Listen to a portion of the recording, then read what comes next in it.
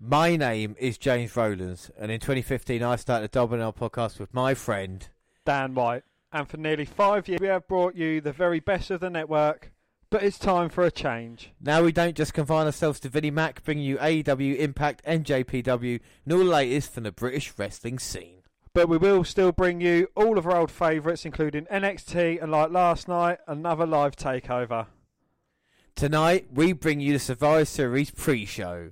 The WNR are live.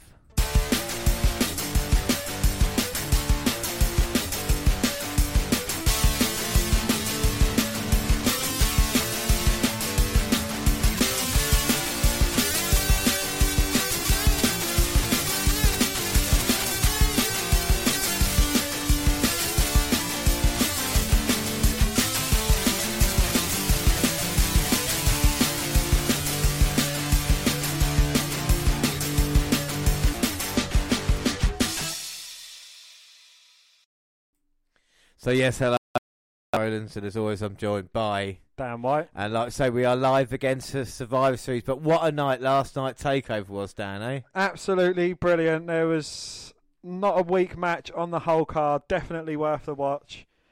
Enjoyed it thoroughly. Yeah, without a shadow of a doubt. Before we do anything, let's do the alternate intro. And I saw Rocket Man a few weeks ago, so I've been doing Elton John stuff.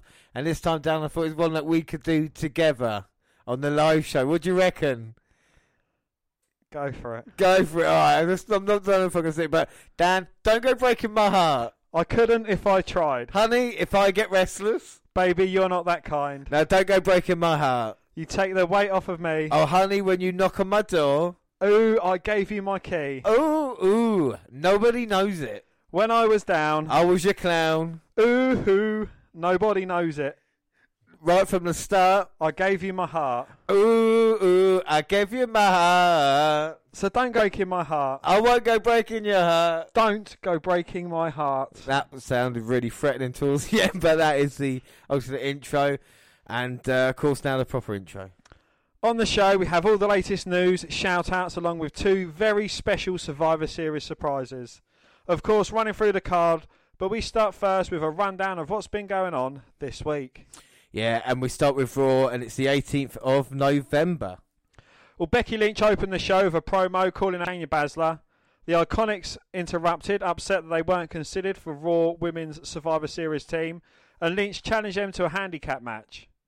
They accepted, but Charlotte Flair showed up anyway to make it a tag. Well, Samoa Joe joined the commentary team for the episode as Dio Madden is still dead. Well, Becky Lynch and Charlotte Flair defeated the Iconics by submission in short order when Flair and Lynch did simultaneous finishes to Billie Kay and Peyton Royce, respectively. After the match, Shayna Baszler, Jessamine Duke and Marina Shafir attacked Flair and Lynch. Flair and Lynch chased them out into the crowd, but were stopped by security. Lynch punched one of the security guys in the face. Fair play to her. Charlie Caruso interviewed Zack Ryder and Kurt Hawkins about their scheduled Raw Tag Team Championship match later tonight. AOP interrupted and got in Hawkins and Ryder faces and attacked them. It's good to see Authors of Pain back again. Yeah. Well, Humberto Carrillo defeated Carl Anderson. The Street Profits ringside to counter Luke Gallows and AJ Styles. Gallows interfered by choking Carrillo on the top rope, allowing Anderson to grab Carrillo in a small package. Montez Ford rolled them over, so Carrillo pinned Anderson. Number 3, Bobby Lashley defeated No Way Jose. Lana revealed that she's taken out a restraining order on Rusev and that he can't come within 90 miles of her and Lashley. After the match, Lana and Lashley made out some more. Well, Seth Rollins versus Andrade for Rollins' spot on the Raw Men's Survivor Series team. And Lucha House Party attacked Rollins and then Andrade. Rollins made the save for Andrade and they agreed to have another match sometime soon. Well, Buddy Murphy knocked on Aleister Black's door and challenged him. Murphy walked away and Black answered the door, confused because Black is scared of my man Buddy Murphy. Yes, because it was Aleister Black that walked away pooing himself, wasn't it? Well, Triple H arrived at the arena. And Buddy Murphy defeated Aleister Black. Oh, no, sorry. Akira Tozawa with Murphy's Law. After the match, Murphy tried to knock on Aleister Black's door again, but Black answered and stared him down. And it was a good job that Buddy Murphy was wearing dark trousers. Well, Eric Rowan defeated Alex Malcolm. Malcolm was a jobber, of course. R-Truth chased the Bollywood boys to the ring during the match, leading to Rowan attacking them as well. Rowan won with his Iron Claw slam. He's still carrying a mystery pet to the ring. Ooh.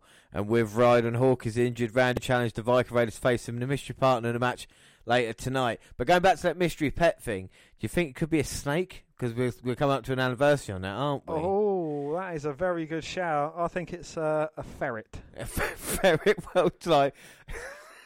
I was say a few years back, Macho Man got bitten by Jake the Snake, but a ferret bite could be deadly, I suppose. We move on, and Kevin Owens versus Drew McIntyre ended without result when Triple H interrupted with NXT Styles blocking a ram. Triple H put over Owens as a guy who doesn't fit the mould of the main roster, and T's asked him to return to NXT. That would never happen. Random Raw wrestlers attacked the NXT guys, and the Undisputed Era attacked Owens. Triple H looked visibly upset with Adam Cole. Yossi made the save, chasing the Undisputed Era into the crowd. Yes, and we've got Humberto Carrillo facing AJ Styles for the United States Championship next week. Yeah, can't wait. Paul Heyman made Brock Lesnar versus Rey Mysterio at Survivor Series, a no-holds-barred match. Mysterio responded to the announcement saying he's not afraid, and he's coming for both revenge and the WWE Championship. Well, Raw Tag Team Championship match, the Viking Raiders versus Randy Orton and a mystery partner who was Ricochet, my actual dream team. It ended in a no contest. Ricochet was Orton's mystery partner. During the match, SmackDown stars invaded the backstage area and attacked the Raw roster. Eventually, they made their way to ringside and attacked the participants in the tag match. This Raw versus SmackDown versus NXT fight to sell Survivor Series. Triple H gave Raw and SmackDown an open door to appear on NXT next Wednesday. And as we saw, they did accept. And then we had SmackDown, and Survivor Series just minutes away, and the all-out war between Raw and SmackDown and NXT has now reached boiling point. Throwing a few more title feuds bubbling away, and this one's shaping up to be one of the best pay-per-views of the year. So these are the 4 things we learned from Friday's show.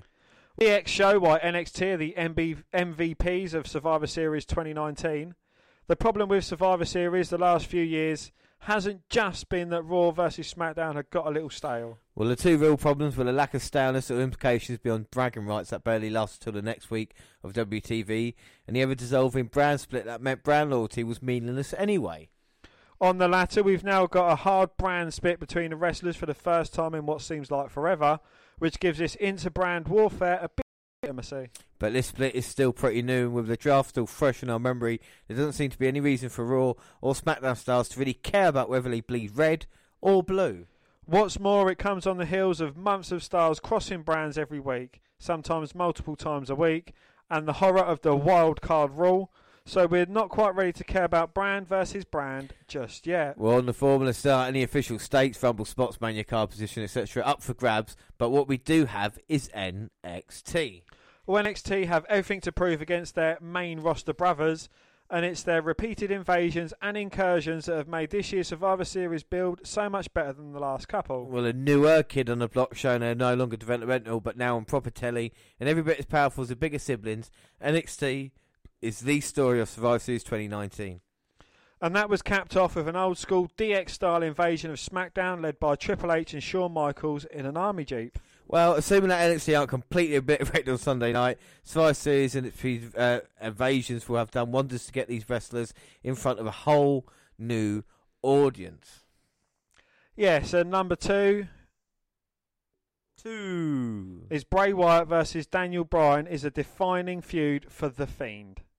Bray Wyatt builds anticipation better than anyone in the WWE, having carried a WrestleMania feud with The Undertaker entirely single-handed a few years back. Yeah, but he lost that feud, and that seemed to be the pattern for Bray. You build, talk, lose. Well, this time around it's different. Not only has The Fiend captured the gold, Bray looks impervious once he's got the mask and somewhat very fucking annoying red lights one. Yeah, shouldn't they be blue lights now we're on SmackDown? I think you're right there, yeah. You know, brandist.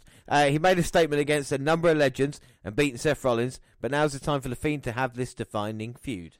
Well, Bray Wyatt and Daniel Bryan go back years and years, with the Wyatt family doing more than anyone to almost derail the Yes movement as it was gathering pace. And if The Fiend really is here to stay, then he's here. He has to beat Daniel Bryan, and through and beyond Survivor Series, there should be a feud that defines the new Bray Wyatt one way or the other. Number 3, Shinsuke fucking Nakamura and Sami Zayn have a sexy new WWE Intercontinental Championship. Yeah, I mean, that said, you're not really fighting for belt, but there's a new...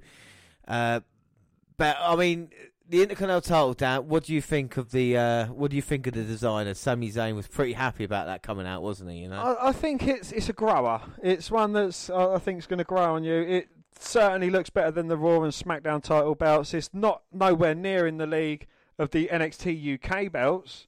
It is up there though. Yeah, I mean, the main WWE Championship and Universal titles get a lot of grief because they look awful, and so does the tag team division as well. The 24/7 title has been dismissed as a joke because it's a watch strap appearance. One title that has always been well loved is the IC belt, with its white leather and gold standing out among all the other straps. Yeah, and Cody Rhodes also said that when asked if they changed strap because he was the one that kind of brought it back. You told me that, actually. Cody was the one that brought it back.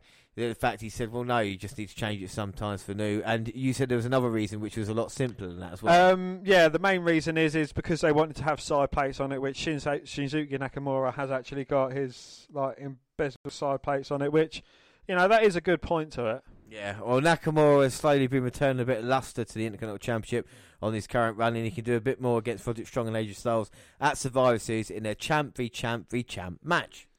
And when that's all over, he needs a significant feud or two back on SmackDown to really take this new belt to the next level. And number 4, Shayna Baszler is surely headed to Raw or SmackDown after Survivor Series 2019. Well, don't call me Shirley, but it does look obvious, because over the last years, since its inception, we've only had one two-time NXT Women's Champion. Well, over a 2 reign, Shayna Baszler has held the title for nearly 400 days now, just behind Asuka 510 days in the rankings.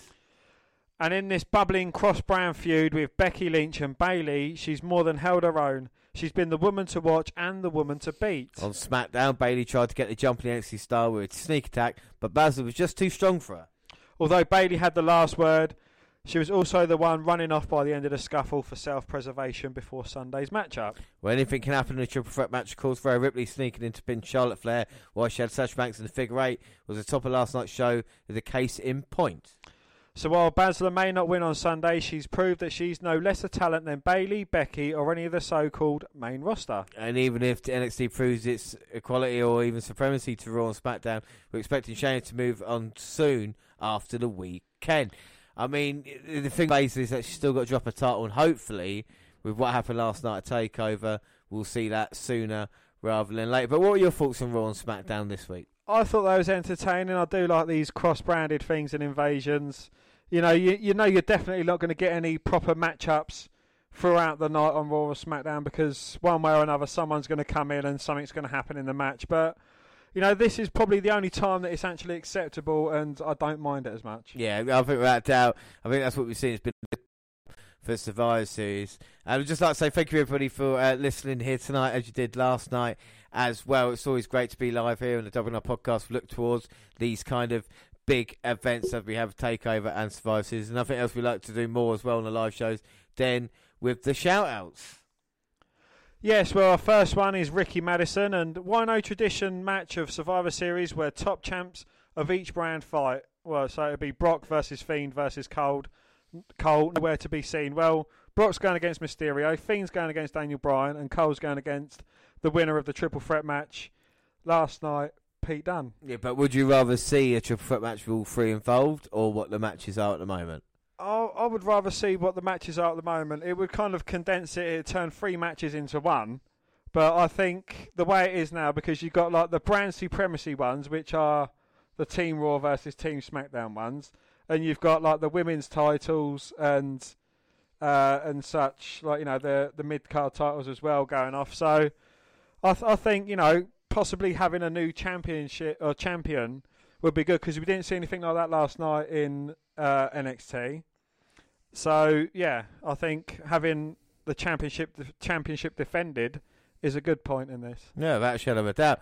It would be an interesting matchup. I think it would be Adam Cole who would lose in that situation. But it'd be interesting to see what they would do in that way. Maybe next year, if NXT's involved, then again they can say for the first time ever NXT champion versus these two champions as well, you know. They don't want to burst all their first time ever bubbles. Yeah, exactly. So you still got that to go, but still a nice shout out. David Johnson says, pretty sure they haven't announced Team NXT because they need to see Phil's and who's cleared to compete after War Games, and that probably couldn't be true after last night as well. Well, I don't know because Adam Cole's actually got a match, and I think he took the worst beating of the night.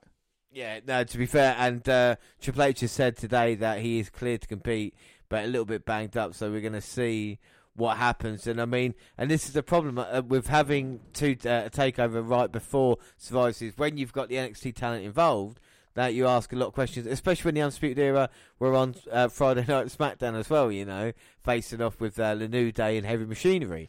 So, yeah, so they fought like twice, 2 nights in a row. They're going to fight tonight, all of them, and they're possibly going to fight again on Monday Night Raw, depending on what happens. So, a busy weekend for them, but I'm sure they're getting really well compensated for it. Yeah, without a doubt, and it'll be interesting to see who the NXT teams are. And I don't think we've discussed if there's going to be bonus points on the line for it or not later tonight. So, I don't know. We'll have a discussion when we're not live and we talk about it. But anyway... I mean, to be fair, there was a lot of punishment taken last night. We'll see how banged up they are tonight. Yeah, and see who's actually in the War Games match. But going on with the shout-outs, Amy Hamilton, this is quite a funny one. Why does Shayna look more like Bayley than Bayley does? Why does Pete Dunne look more like Shayna than Shayna does? It is weird, isn't it, how they all start to kind of look like each other. Bayley's had a change in look. I know you get confused between... Basler and another person as well, so it must be quite difficult. It is funny to see that. AJ versus Strong versus Nakamura, the winner, the fans win at that, because you know you've got 3 very different styles but 3 absolutely great workers in the ring, without a shadow of a doubt. I'm really looking forward to that match. Of course, we'll run through the card a little bit later on as well. Like I said, we're coming a little bit early. WWE Network kickoff starts at 10 o'clock, and of course Survivor Series at midnight. But our next shout out, Robert Buck, if booked right, one of the best Survivor Series in years. Yeah, but WWE always let us down, didn't they? Absolutely, yeah, and I think that's the trouble with following such a hot NXT takeover. You know, it's kind of our expectations are at 100 and they deliver us, you know, about 70, and it feels like they've delivered us about 20. Yeah, and therein lies the problem. And I think tonight, it depends what they do. Depends how they go. I mean, one of the worst Survivor Series when Raw kind of just swept through, and that was awful. I think Corbin was the general manager at the time, actually, so maybe he's got something to say about that. Will he get a victory tonight? We'll find out later. Barry Elms said Seth will get the CM Punk chance at him 100%. Yeah, well, especially with their little feud that they're kind of building or not building or teasing us with. They're just giving us the tip of that feud, aren't they? They're not putting it all the way in. They're just getting us all warmed up and moist, ready for it. But I would love to see CM Punk versus this Seth. Yeah. But, you know, more than that, I'd like to see CM Punk versus AJ Styles. I'd like to see CM Punk versus anybody at this moment in time. Yeah. And that's including Mojo Rawley in that. So, seriously, if CM Punk was to come back and it was like, right, CM Punk's only having one match against Mojo, you think I wouldn't watch that? Oh, yeah, you'd watch it. Exactly. I watch CM Punk versus... Enzo Amore. Yeah, Mojo is my worst one, actually. Matt Riddle. Matt Riddle. Well, yeah, I would watch him, CM Punk versus anybody.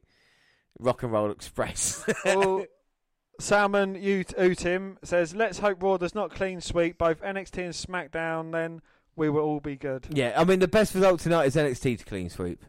That would be the best result for wrestling. Yeah. Because it proves that they're on the...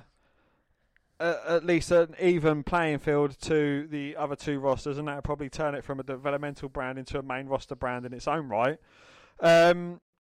You know, my thinking is it's probably going to be very level pegging. I don't even know if they're going to go on the scores or how they're going to do it going through the night. I hope they do, because like I said, we always do predictions here.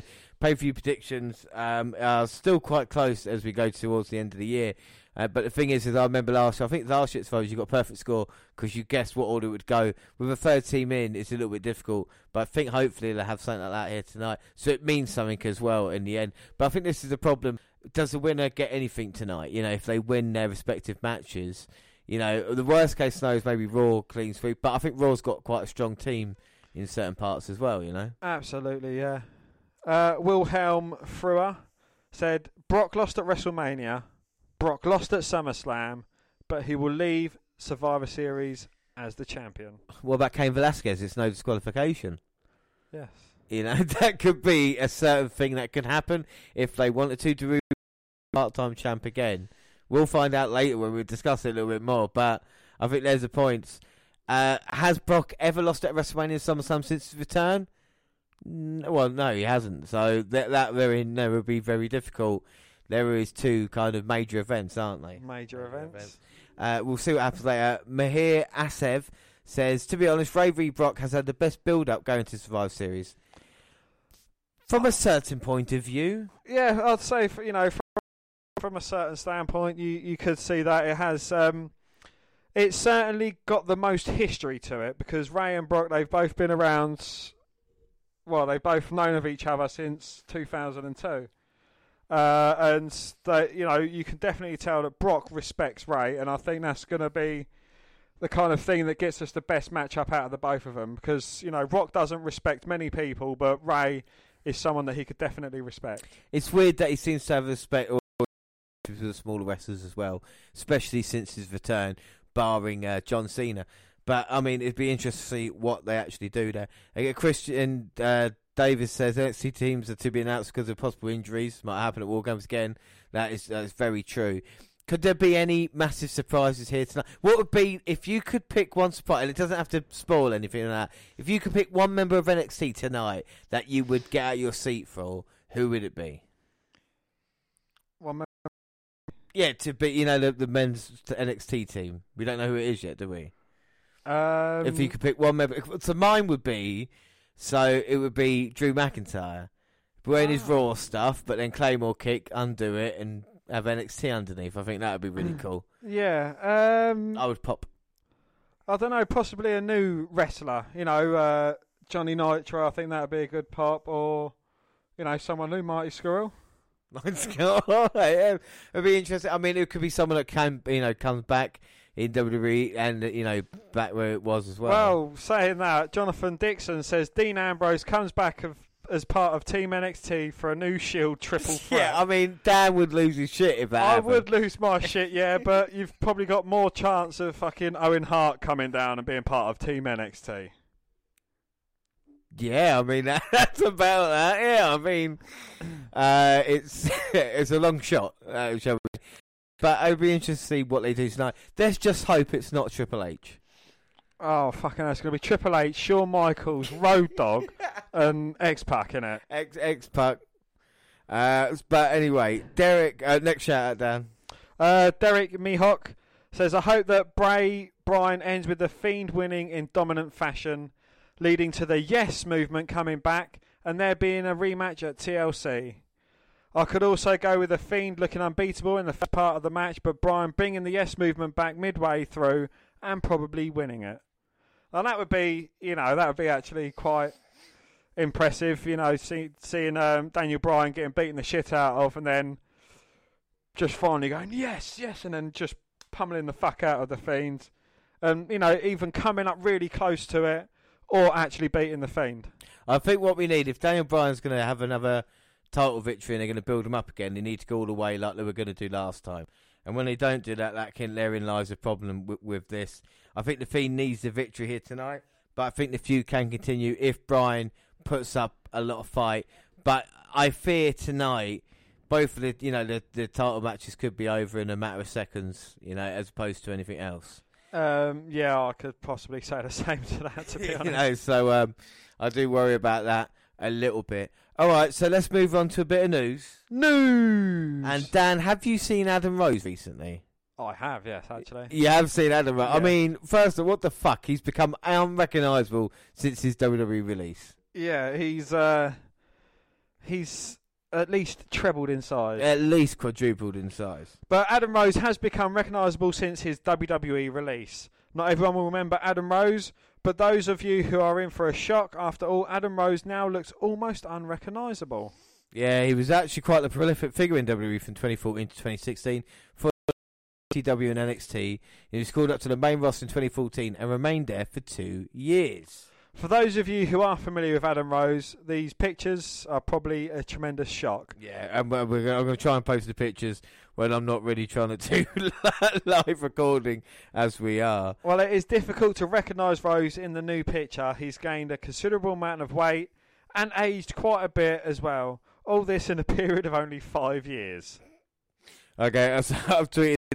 Adam Rose addressed his weight gain and transformation on social media, explaining he regained the weight after quitting WWE. He also mentioned his drug addiction past, praising the WWE for helping him get his life back together. Well, he had a bit of a controversial release, and this is a little thing into the controversial characters that we're going to be doing later on down the line. Rose was released from the WWE in 2016 after a domestic violence incident. According to the charges, Rose grabbed his wife and took her phone away so she could not call 911. The Hillsborough County Sheriff's Police Office report stated that Lepan, or Rose, and his wife were arguing in the home and that the situation escalated. Well, the company released the following statement after news broke at the time. The wrestler will be serving a 60-day suspension for a violation of the company's wellness policy. WWE has a zero tolerance for matters involving domestic violence, and per our policy, Raymond Lepan, Rose, has been suspended indefinitely following his arrest. According to the policy, Lepan will be fired if he's convicted or could be reinstated if the charges are dropped or he's acquitted. However, a so-called morals clause in the company's booking contract gives the company broad discretion to fine, suspend or terminate talent if incontrovertible if evidence of such illegal misconduct is presented to WWE. Yeah, well, since his departure, Rose has been active on the independent scene, but no big breaks have presented themselves. He changed his ring name to Aldo Rose. His first match would be against another W alumni, Damien Sandow. After a lengthy break, he would then change his name to Leo Kruger. Wow, well, champion for a day. During his indie career, Kruger briefly held the heavyweight championship at Championship International Wrestling. And when we say briefly, we really mean he dropped the title to someone else the very next day. That is the kind of briefest of titles. 21st of April 2017, he did become the Atomic Wrestling Entertainment Heavyweight Champion. Yes, the Atomic Wrestling Entertainment World Heavyweight Champion. He's really reached it. Well, in early 2019, Kruger announced his retirement from professional wrestling. His retirement match took place under the Atomic Revolutionary Wrestling promotion, which he lost by submission. Yeah, so Adam Rose there is a story. Let's hope it all ends well. Let's hope he's nice and healthy about that. And we move on to departures, and please release me. Let him go. Yes, Sin Cara has become the latest WWE wrestler to take to social media asking for his release. Well, on Monday, Sin Cara, or Jose Arias, tweeted a statement in Spanish that said after praying Sunday night and thinking about his children, he had to take the most difficult decision, but sensible one, to ask for his WWE release. In the statement, which is seen below, Arias reflected on his 20-year career before giving the reason why he wants out. He said, I'm so grateful for the opportunity they gave me. However, I realise that I'm stuck in a place where I'm not valued as an athlete or talent because I'm Sin Cara. I have worked hard and honestly for many years to polish my trade, and I've been loyal and respectful, a team player, supportive, and I've waited patiently for the opportunity to show the world everything I can do. Unfortunately, after all these years, the opportunity never came, or will it ever come with while I remain where I am. But didn't he sign a long-term contract early on in the year as well, didn't he? So that kind of doesn't make any sense that he would do that.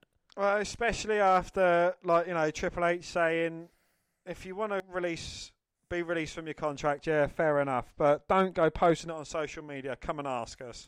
So I think to kind of teach him a lesson, he's probably going to be sat on main event going against Mojo fucking Rawley for the next 4.5 years. I'm sure he signed a multi-year deal like Ken Ellis, and then all of a sudden they want to release. But like he said his best years are to come, and thank both WWE and the fans for their support. He recently returned to Raw and angle with Andrade and Zelina Vega.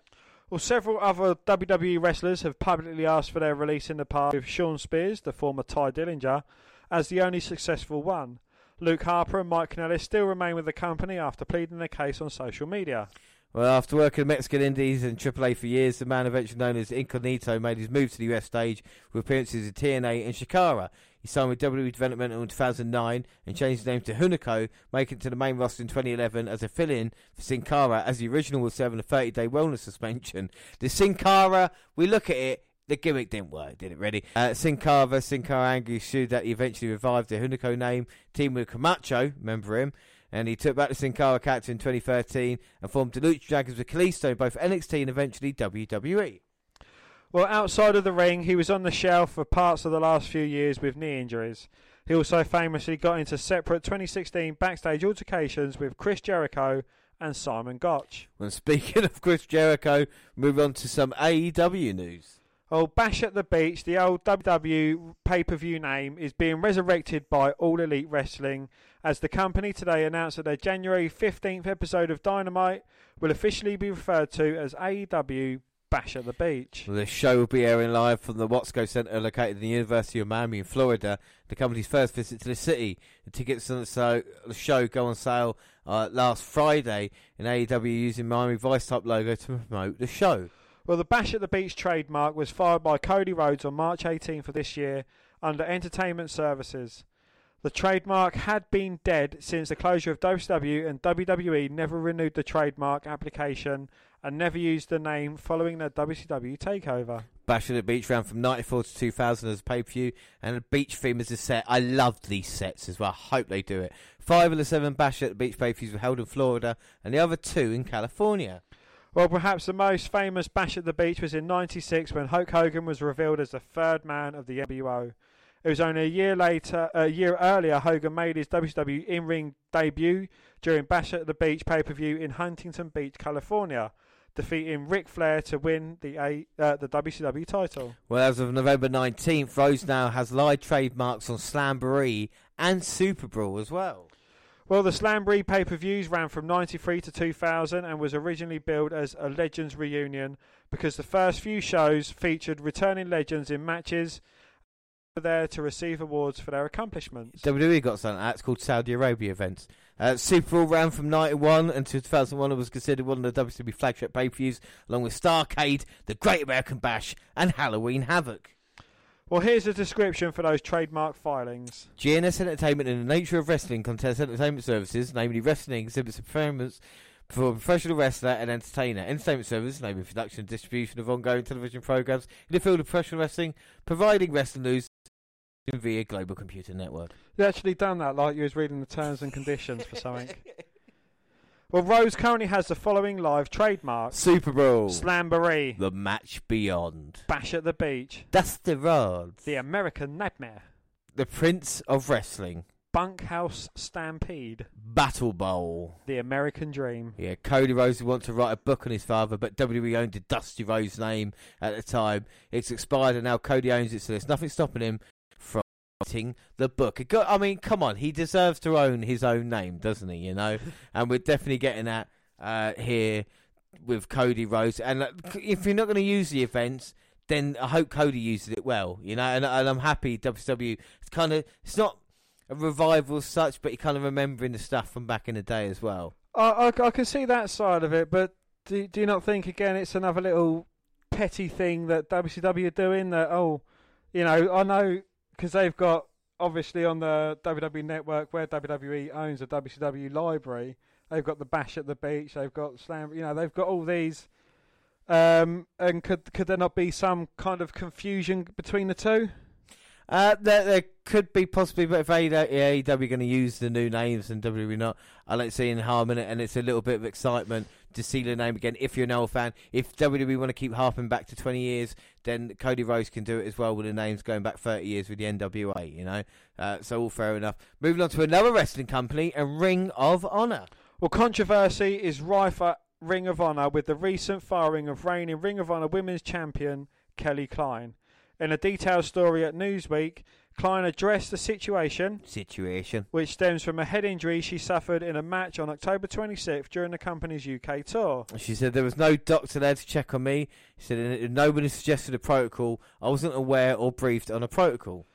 In a reference, the facility in UK, which had housed the event, did have medical personnel on hand. Klein believes that a wrestling company not having any medical staff is alarming, as other major promotions such as WWE and AEW have medical staff on hand at all events and can handle procedures for dealing with injuries. Well, Klein finished the rest of the match. It was only when she returned to a backstage area after a match, laid down on the concrete floor of the women's dressing room and began speaking gibberish for an hour that her colleagues realised that Klein appeared to have sustained an injury. Another instance of concussion for Klein came in April 2018. As with the recent head injury, Klein says nothing happened regarding the medical treatment she received from the company. In a face-to-face meeting on November 7th, Klein raised her concerns with Chief Operating Officer Joe Koff and allegedly was told the company doesn't have a concussion policy, something Klein claims that she's never seen. She said that if there was a concussion policy, then the talent was not aware of it. Joe Koff, is he the son of Jack? No. What about fuck? And piss. Piss. Bugger. All right, okay. Yeah. Koff also told her that Ring of Honor management is always aware when talent is hurt. Klein responded, "No, you don't, because nobody knew I had concussion in New Orleans," referring to her April 2018 concussion. She was fired by the company through an email, as they revealed. Husband BJ Whitmore says Ring of Honor did not offer to arrange or pay for treatment for a recent concussion. The lack of documented policy making it unclear to talent who is responsible for arranging medical care and costs. It's been reported that in some cases, but not all, wrestlers may be told they can invoice for the cost of appointments and procedures, but only after they've already paid out of their own pockets. Well, earlier this month, former Ring of Honor staff member Joey Mercury tweeted out, with Klein's permission, emails sent between Klein and Gillian revealing that she was making under $1,000 a year with the promotion in a 2019 Ring of Honor contract. Well, regarding her annual pay, Klein says she was only able to afford costs in order to appointments and rehabilitation because she benefits from her husband Whitmore's private health insurance. Well, that was easy for you to say. Yes, mouthful. And she said, if I didn't have that, I wouldn't be able to take care of these appointments. Well, the women's champions had difficulties with them in the past. When negotiating a contract for 2019, the wrestler asked her of $24,000 increase of $4,000, but was rebuffed.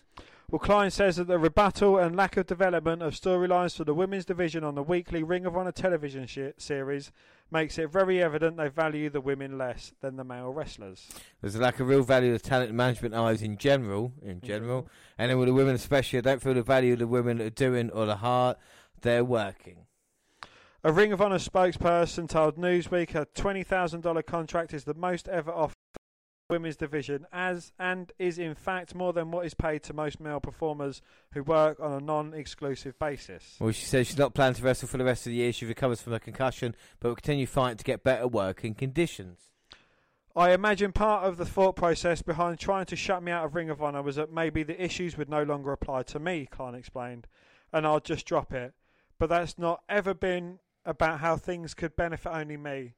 I want my friends and colleagues to have a safe and fair working environment.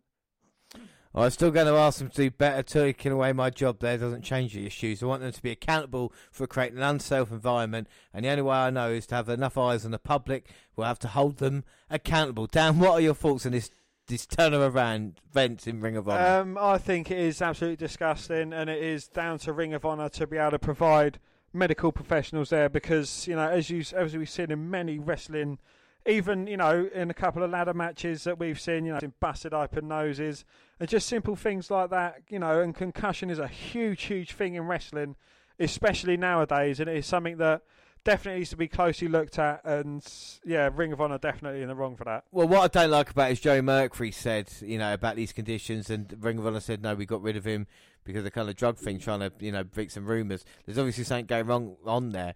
Weirdly enough, we've been watching a lot of wrestling this weekend. We've been trying a kind of mini challenge for this. We started yesterday watching AEW and, of course, watching...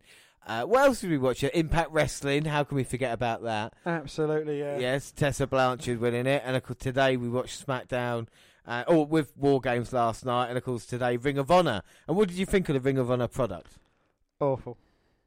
No, it looks really cheaply made. It's, I know it's not in the same leagues as WWE, and I am glad for one thing that it's getting exposure.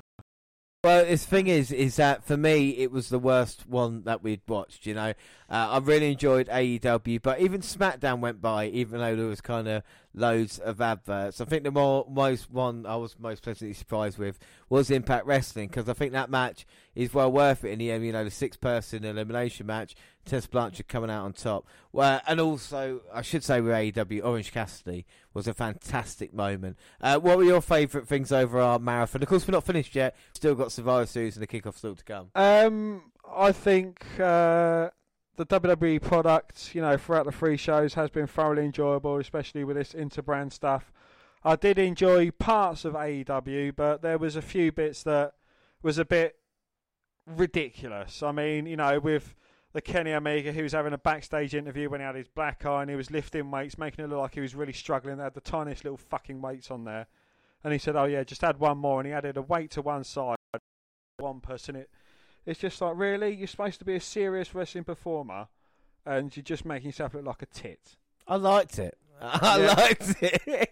And that therein lies the problem, my friend James. You called me a friend for the first time. No, I liked it. And look, are you sick of wrestling yet? I'm not sick of wrestling. I'm sick of stupid wrestling. We have watched a lot of wrestling. We've watched at least 14 hours of wrestling this week. At least 18 hours. Yeah, and we've got plenty more to do because now it's time to travel back in time. But you did say most ridiculous. Are you saying ridiculous there? Speaking of ridiculous, we've got a special treat later on the show where we've got 3 of the most ridiculous Survivor Series moments coming up. Indeed, yeah. It's almost like you linked that well. But right now, we're going to take a stop and go back 20 years to Survivor Series 1999. All right, so we're going back 20 years now to Survivor Series 1999, my very first Survivor Series, and it's one that I remember to this day. And it took place on the 14th of November 1999 from Detroit, Michigan, in the Joe Louis Arena. Well, we had an attendance of 18,735, and the commentators are, as always, good old JR, who's a twat who works for AEW now, and Jerry the Perv Lawler. Well, our pay-per-view buyer is 1.14. And our first match, Survivor Series elimination, 8-man tag team match. D'Lo Brown, the Godfather, and the Headbangers, Marshall Thrasher, defeated the Acolytes, Bradshaw and Farouk, and the Dudley Boys, Bubba Ray and Devon Dudley, in under 10 minutes. Well, we start off Bradshaw eliminating Thrasher first off in 3 minutes 40 seconds. Bubba Ray Dudley eliminates Mosh at 4:57. Bradshaw is disqualified at 5:52. Devon Dudley and Farouk disqualified at 6:45. D'Lo Brown eliminates Bubba Ray Dudley at 9 minute 36. So your survivors are D'Lo Brown and the Godfather. Then we have a singles match. Kurt Angle defeating Sean Stasiak at 5 minutes 56. It is actually Kurt's pay-per-view debut. Yeah, it's a match we have actually seen before. We've got Survivor Series elimination, 8-man tag team match. Gangrel, Mark Henry, Steve Blackman and Val Venus defeated the British Bulldog and the Mean Street Posse, Joey Az, Pete Gas and Rodney. Yeah, we start off by Steve Blackman eliminating Pete Gas at 2 minutes 56. Gangrel eliminates Rodney at 4:21. Mark Henry eliminates Joey Abs at 6:02. British Bulldog eliminates Gangrel 6:46. British Bulldog eliminates Steve Blackman at 7:32. And Val Venus eliminates the British Bulldog at 9:10. Yourselves of Mark Henry and Val Venus. And then we get a 1 Fall Sudden Death 8-man tag team match. With women. Where Deborah, Mae Young, the Fabulous Moon and Tori defeating Ivory, Jacqueline Luna and Terry at a whopping 1 minute and 53 seconds. Well, at least they get more time than the AEW women do nowadays. Stop. Then we have a singles match, Kane defeating X-Pac by disqualification at 4 minutes 14. And then Survivor Series 4-1 handicap elimination match. Big Show defeated Midian, Prince Albert, the Big Boss Man and Viscera in 1:27. Fucking hell. Then we get a WWF Intercontinental title match. Chyna, who is your Intercontinental Champion, defeats Chris Jericho at 13 minutes 45.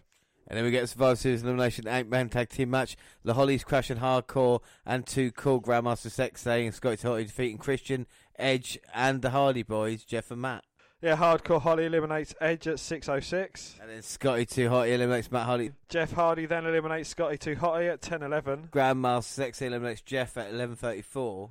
Christian eliminates Grandmaster Sex at 11:45. Christian eliminates Crash Holly at 13:58. And then Hardcore Holly eliminates Christian at 14:26. And then the World Tag Team title match, New Age Outlaws, Mr. Arsenal Road Dogg defeat Al Snow and Mankind in just under 14 minutes. And then we go on to the main event, the WWF World Heavyweight Title Triple Threat match. It is billed versus Triple H versus Stone Cold Steve Austin. Well, Stone Cold's getting interviewed backstage by... Oh, wait a minute, Triple H just came out. Attacks Austin, who then proceeds to chase the game. Well, Kevin Kelly couldn't get a word in, and Austin now's on, like I said, the prowl to catch the game. Why would Triple H want him up for his DX? Maybe he's setting a trap. Austin's in a car park now. Austin wants to know where Triple H has gone. And a car comes from the background. Oh! Runs over Austin. And what the hell? And then spins off. Well, the car just hit Austin, and Austin's out. And Austin's serious trouble. You can hear JR how serious this is. Austin's not moving backstage. Stone Cold just got run over. Who had done it? Who would have thunk it? My God, so Stone Cold, he's not there. JR's devastated, and JR's going to go to the back and find out what's happened, and Vince McMahon's there as well, and Triple H saying he's not involved in it. Well, Jerry Lawler basically, last time I checked on someone who had been injured in the ring, he was dead. Well, Vince McMahon's out there, and this doesn't look good at all, and now the trainers, the EMTs. There's an ambulance there as well. And you've got to be careful with Austin, and is he breathing? Is he just unconscious? Stephanie and Shane there. They got on the scene quickly, didn't they? Yes. Oh. Maybe a bit too quickly. Well, who could run over Stone Cold Steve Austin is the question. I think it's something to do with Triple H. I think it's one of the D-Generation X members. I know Road Dogg was running back there looking... we didn't see Mr. Arse, did pursuit. We? No, we didn't see X-Pac. Sergeant Slaughter there, they're getting the net brace on, and this is not good. Not good. And Austin is out of the triple threat match. So who is going to take his place? Who? Triple H. But the actual story to Austin not being there, it actually goes back 2 years to Survivor Series 2007. He was having time off for operations with a neck injury. Yeah, Owen Hart dropped on his head at SummerSlam, and Austin was still suffering seriously from that, and that's why, of course, he retired early. But what a match. We never actually saw Triple H, Austin, and The Rock together in a triple threat, but I think that would have been an awesome match to see, and so unfortunately we didn't get it in this one, but I think Triple H might be pretty happy Austin's not involved. Absolutely. Yeah, it's The Rock. Glad it's in there. So who's going to take Austin's place in this triple threat match? Well, is there anybody big enough to take Austin's place? I mean, I can't think of anyone in the back. I don't think anyone on the entire show Austin's place. Oh, well. Well, it's the Big Show, and Triple H looks pissed off. And The Rock doesn't look that happy either. The big nasty bastard who won the 4-on-1 elimination match earlier, sole survivor. Well, he's only had under a 2-minute match already against 4 guys. And Triple H cannot be happy. Big Show's his first chance at championship. And Rock and Triple H realise they're going to have to team up to take the Big Show down. They're going to try and get rid of the big nasty bastard and just go on it mono. Both taking turns at shots at the Big Show. Double Irish whip, and Show just runs right through the pair of them. Huge headbutt for The Rock and one for the game. And the Big Show means business here tonight. The big boot to The Rock. Well, he's defeated 2 men. He's defeated 4 men. Can he defeat another 2 and become the World Heavyweight Champion? Well, headbutt to Triple H, knocking the back in the corner. Got around the throat. Up for a choke slam, but The Rock from behind, saving the WWF champ. May realise that's his best bet. And our Irish whip, reversed by Big Show. Just hits a huge back elbow to The Rock. Triple H goes a bit low. Follows that with some huge right hands. And I don't know how much the Big Show can withstand. I mean, yeah, he did beat 4 guys, but would you rather take on the Big Bossman and so on and so forth over 2 very credible heavyweight champions? Well, that's the true story. I think the Big Show comes down with a huge chop to Triple H's chest. And now Rock with a big right hand. Now Rock and Triple H working together to eliminate the Big Show from the Royal Rumble and send him over the top rope. Now these two go at it. Only for a minute as the Big Show recovers and just drags the Rock out. And Big Show now picking the Rock up. Gonna run into the ring post. No, the Rock with a backslide sending Big Show headfirst into the post. Triple H off the edge of the ring apron.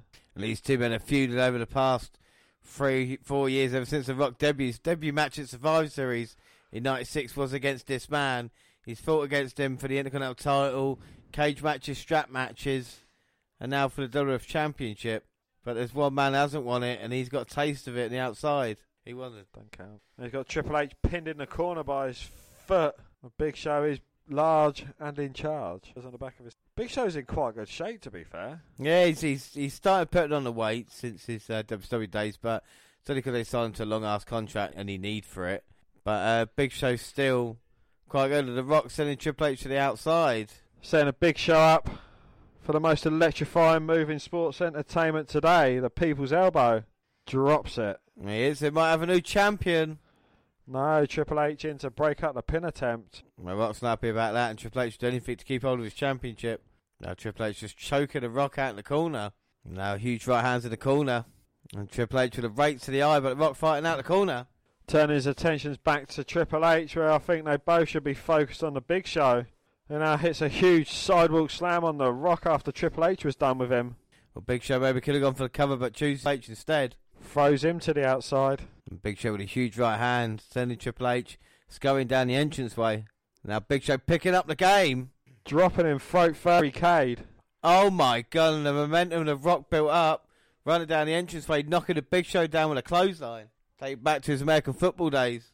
Now the Rock and Chan at it. Rock sending Triple H for a TV table. Pinning a bloke underneath it. And the Rock doesn't care. He'll lay the Smackdown on you wherever you are.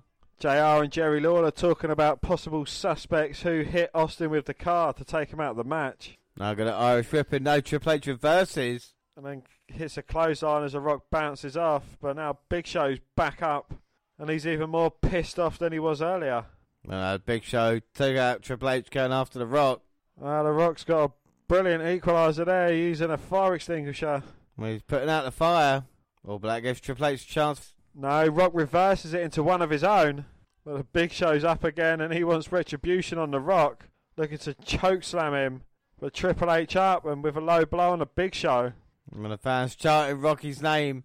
No doubt who's the clear favourite in this one. The Rock bringing Triple H back to ringside. Triple H with a back suplex taking the Rock out. Oh, both men are a bit worse for wear as the Big Show makes his way back down. And now he's got a bone to pick with Triple H for hitting him low. And a bone to pick with The Rock for hitting him with a fire extinguisher. And Triple H gets Irish whipped into the steel stairs as the Big Show continues his dominance. And the Big Show looks pissed off as he sends Triple H into the stairs. For the second time. And now The Rock got the water in his mouth, spat at the Big Show. As The Rock tries to bounce Big Show's head off barricade, he stops him, sends The Rock into it, picks Triple H up, sends him head first into the announcer's table. And The Rock had no choice but to rake the eye. And then uses the ring bell on the head of the Big Show, who's still not staying down. And now Triple H trying to suplex the Big Show. Well, I think that's going to wash. He calls The Rock over. And now these two men are going to work as a team. Oh, Jesus. Oh my word, the Big Show explodes the announce table. Both men help take Big Show over, and he's got to be out of this surely. Well, don't call me Shirley, but he certainly isn't getting up as quickly as he has been. And now The Rock sends Triple H over barricade into the feet of the crowd. Oh, a huge suplex. And that could be it now. It's a one-on-one match. The Rock and Triple H brawling in the crowd. I think they want to try and take it to the ring so that one of them can even get a pin, but just the hatred between these two men is so strong that they don't care where they're fighting at the moment. They're even knocking fans down. That's how much they hate each other. Now The Rock with a big right hand to the Triple H back over to ringside. Well, Big Show stirring over by the announcers as Rock and Triple H finally make it back into the ring. The Rock needs to put Triple H away. Triple H soon. Oh, well, won't be able to get a pinfall count just yet as senior referee shirt stealer Hebner has been knocked down. Irish whip reverse. Triple H sends The Rock into the corner, but The Rock bounces out. Looking for a rock bottom. Triple H escapes. Looking for a pedigree. Gets the arms locked, but The Rock with a spine buster. Well, now the move doesn't work in real life. Slingshot into the corner. Rock bottom. We got a new WWF champion. The referee's there. 1, 2, 3. Oh, but Earl Hebner, shirt still on the outside. We're getting Shane Man as a ref. 2. Oh. Triple H managing to kick out. Well, The Rock can't believe it. And it's weird, a year ago, Shane McMahon screwed Austin out of the title to help The Rock. Second rock bottom. No, the Big Show drags Shane O'Mac out by his ankle and tries cutting off The Rock before he can get into the ring. Rock trying to send Big Show to the announce table, but Big Show managed to reverse it. Big Show just pummeling on The Rock, who's strewn over the announce table. Big Show, I don't think it's finished with Triple H. Can he put him away, become champ? Shane McMahon's there now. Because originally it was meant to be Vince, but he steps aside once that what happened to Austin. Now Big Show just throws Triple H clear across the ring. Turns his attentions back to The Rock, who's getting up off the announce table. Rock doing his best to fight back. Oh, shit, reversed by Show, sends Rock into the steel stairs. Now Triple H back on his feet. He's got the WF title belt, and Shane McMahon takes it off him. Well, he gets hit with a pedigree. Well, that's not justice, is it? I know there's no disqualification, but that's 2 referees taken out now. Now The Rock taking out Big Show, going after the game. Rock plants Triple H with a DDT, but gets taken out by the Big Show before he can do anything else to him. Huge jumping elbow from Show to the game. And now Big Show looking to end Triple H, but here comes DX. Well, I say no Billy Gunn again. It's X-Pac and Road Dogg. And now finally Billy Gunn's coming out. Where's Billy Gunn? In the ring. Oh yeah, Billy Gunn's in the ring now. I didn't see him earlier. And now Vince McMahon's had enough. And Vince looks pissed. He's back from the hospital from Stone Cold. And he's got the WF title belt. Oh, Big Show chokeslams Billy Gunn. Looking to hit Triple H with a title. Triple H ducks it. Shoots a look to Vince. And then a Big Show catches him with a chokeslam. 1, 2, 3. Vince counts the pinfall. Vince McMahon has screwed WF Championship and given it to the Big Show. Big Show wins. The fans are surprised if Vince gets one over on the game. Dan, what are your thoughts on that match? I thought it was a very chaotic match. Big Show, certainly he is at his most dominant best here. I mean, not a lot could keep him down. I think even when Brock Lesnar went through the announce table, he stayed down for a lot longer than the Big Show did, and that's saying something. Yeah, well, down, but it sets up a lot of things. Big Show kind of gets his chance here to show he can be champ. The Rock doesn't get pinned, and the game can blame Vince McMahon and move on to that feud. And of course, the match at Armageddon, but 20 years ago, Big Show becomes WF champion for the very first time. Survivor Series 99, I think a very underrated Survivor Series, but it's nice we can go back 20 years and catch up with it. So that was Survivor Series 1999. Like I said, Big Show as champion 20 years ago. But move on to something else, and that is CM Punk. Well, Punk's hotly anticipated debut as a WWE backstage analyst went down last night, and as expected, the former voice of the voiceless had a lot to say on the state of the company. Well, his most pointed moment came when criticising the current Baron Corbin-Roman Reigns feud. He said, "This is something that makes me reconsider doing this show," he said, when revisiting last week's Smackdown segment. "The creative is bad. I don't know anything about Baron Corbin, really, but that's a bad start. It was garbage, right, Paige?" Well, also got to mention, with Punk following up on the Beast Slayer's Twitter challenges by saying he wanted to maintain his journalistic integrity by not working an angle on backstage, adding that the former Universal Champion needed to stop tweeting and delete the app from his phone. Ouch. Well, on top of all this, a lengthy one-on-one sit-down segment with Renee Young saw Punk claim that an in-ring return wasn't something I'm actively pursuing. He said he was wise enough to never say never, but that a bridge would need to be built for it to ever be possible, and it might take as long as building the Great Wall of China.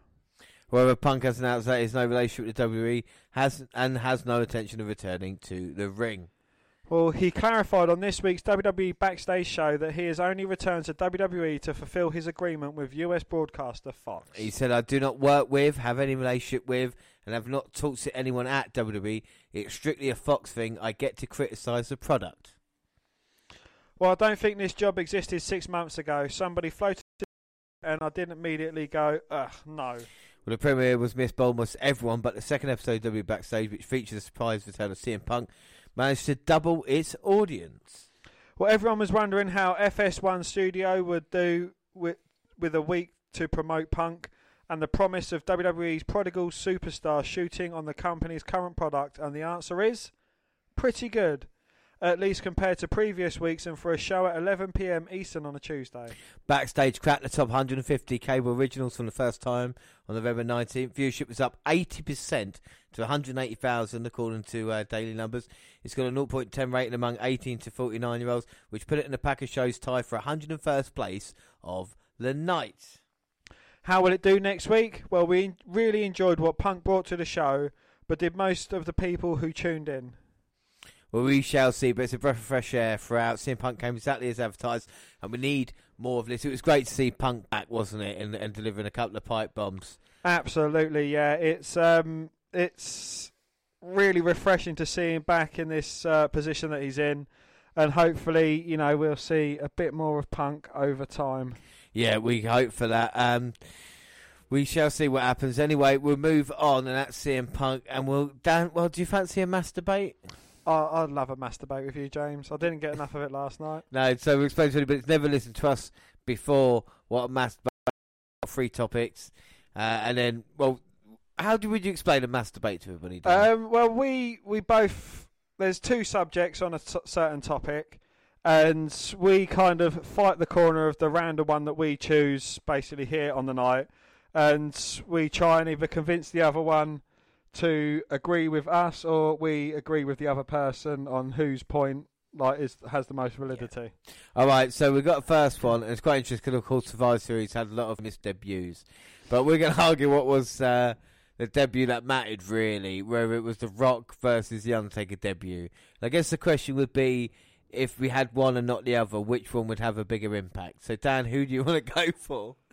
I'll go for the Undertaker debut. You go with the Undertaker, and I'm going to go for The Rock. All right, so you start us off with why the Undertaker debut is so important. Well, the Undertaker debut, he wasn't doing what they do nowadays and just beating bodies and going against jobber after jobber after jobber for a few weeks.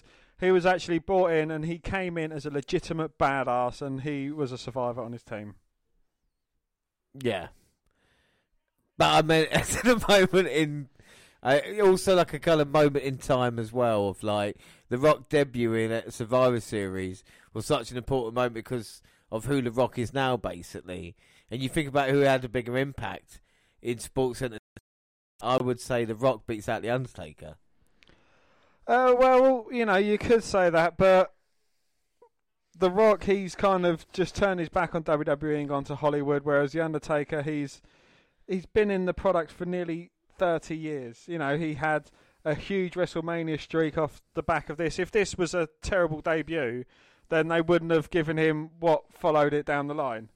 They wouldn't have given him a Royal Rumble win. They wouldn't have, made him one of the best WrestleMania superstars ever, or the best WrestleMania superstar ever. Well, I think with The Rock to come in at the time he did, to be the sole survivor of this team, the kind of fresh-faced guy, that kind of built towards The Rock character as it was. And you think when you people that open up the doors, professional wrestling, when you think of one wrestler, who's the biggest kind of, not just biggest kind of ex-wrestler, biggest movie star in the world right now, and it's The Rock. Everybody knows who The Rock is, don't they? So without that debut taking place, then we wouldn't have had The Rock. There, in fact, that, with The Undertaker, I love The Undertaker bits, but it might have been just someone else who'd been wrestling a really long time.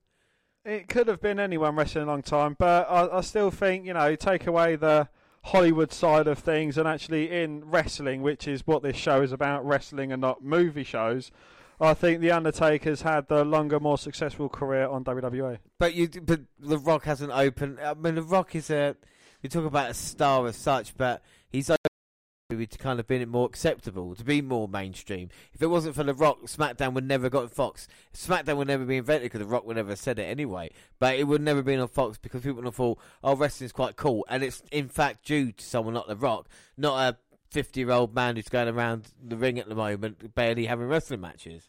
But he's still having wrestling matches in said ring. Yeah, but The Rock could have a wrestling match if he wanted. He came back and had the 2 most profitable WrestleManias of all time when he decided to come back and wrestle.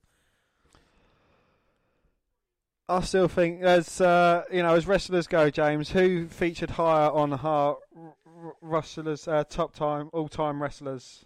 The Undertaker featured higher than The Rock, but so you're saying that he's a better wrestler then? But if you're taking, we're not talking about, we're just saying if you can take one of the debuts away, if you weren't even having the Undertaker or The Rock doing it, if The Rock was taken away, would that have a much of an impact? I think it would have a bigger impact than the Undertaker not being have debut. But I think that the Undertaker's a more kind of different style of character. He is his own character, whereas The Rock is just a generic worker. Yes, his mic work is second to none. But, you know, as far as legacies in wrestling go, if you was to take one away, I think the Undertaker's would matter more.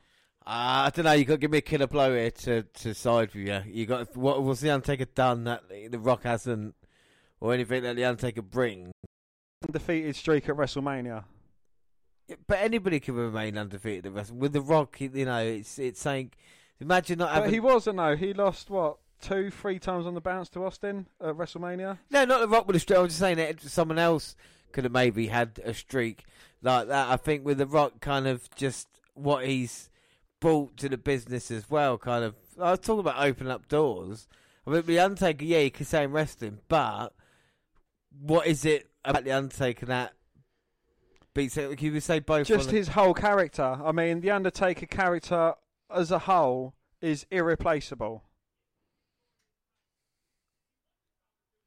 I mean, you're never going to agree with me with The Rock, are you? So I'm not going to give it to the Undertaker. But the thing is, there's nothing I'm not convinced about it. Okay. You know, I could masturbate this again and come up with the other. Yes, I understand the Undertaker with his debut is awesome, but with The Rock involved in it, it just seems like these two guys are completely different in that way as well. Anyway, next one. Oh, this will be a nice, easy one. Elimination Chamber or Hell in a Cell. I'll pick Hell in a Cell because I know you like chambers. So start us off with Elimination Chamber. Well, you know, as far as Elimination Chamber goes, it made its debut at Survivor Series in 2002. It produced a lot of memorable moments throughout the years, you know, with The Undertaker getting scorched on his way to the ring and kind of getting water thrown on him while he was in his pod waiting to go. Video.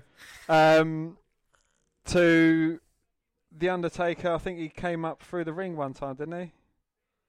That was that was Edge. Yeah, that was in Hell in a Cell. Edge coming when Jericho beat Undertaker. No, that was Elimination Chamber. But Edge also come out during the Hell in a Cell at Survivor Series as well in 2007. A match you voted one of the greatest matches as far as his history, and did exactly the same thing as he did at the Chamber. Well, it's. I think the Elimination Chamber's a better concept because it's not just two men. It's, you know, it is 6 guys, 6 of the best, and you know, even going back to the first Elimination Chamber, I think it was a very memorable one. You had the likes of Rob Van Dam, Booker T, who else got a look in at that point at the moment, and then you had Shawn Michaels coming out on top, the ultimate redemption story. Yeah, name me the other 3. Triple H. Yeah. Kane. Right. Jericho. Oh, you were lucky with that one, weren't you? So, but you know, you talk about great 6-man. What about do you remember Armageddon 2000? The 6-1 Hell in a Cell match with Kurt Angle, with Rikishi, The Undertaker, and Triple H involved. Rikishi, of course, coming off that Hell in a Cell in a kind of. Said Rikishi twice. Way. Who said Rikishi twice? Yeah, I said Rikishi.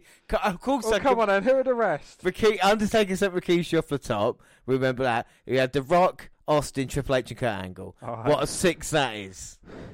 Compared to your 6, so you know you had Hell in a Cell, the most famous call of all time. WWE have said the most famous call in the history of wrestling is Mick Foley being thrown off the Hell in the Cell, Dan. Not the Elimination Chamber.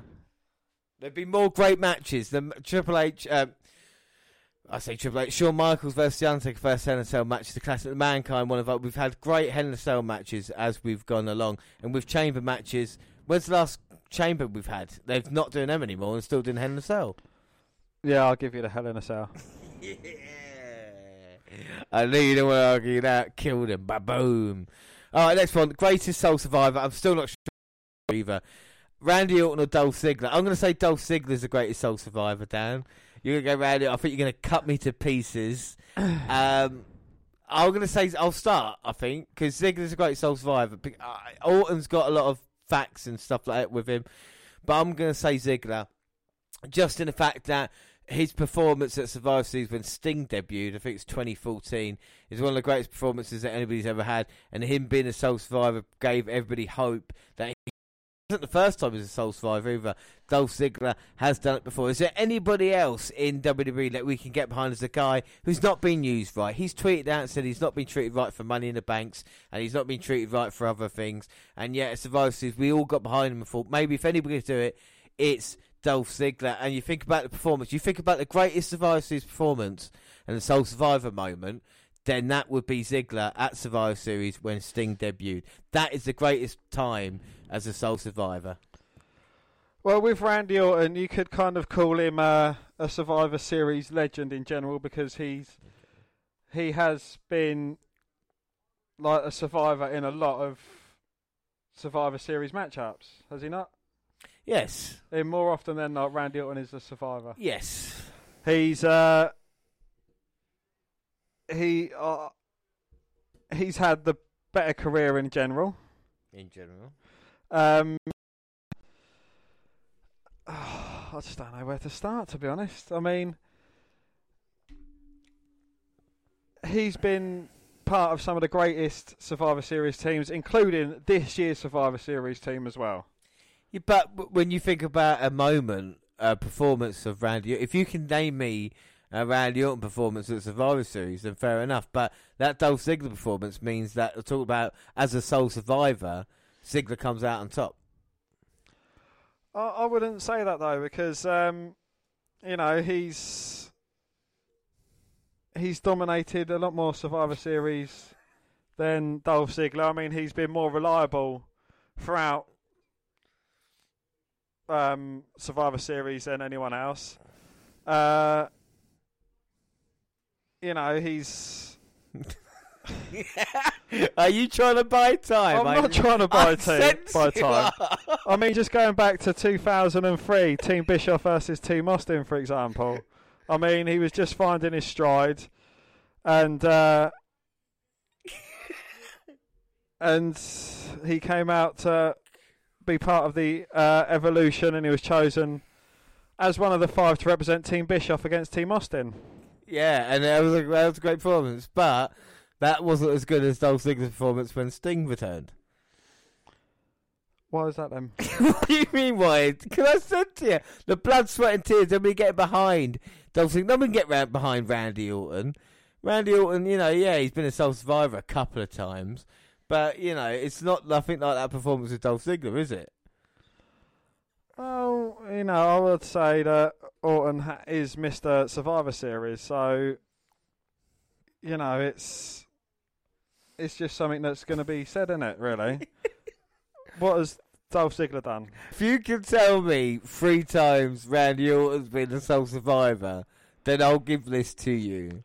Team Raw versus Team Smackdown at 2005. Right. Team Orton versus Team Triple H at 2003. Or 2004. Might be 2004, yeah. And Team Bischoff versus Team Austin. Okay, another one apart from the one you already mentioned. Why are you...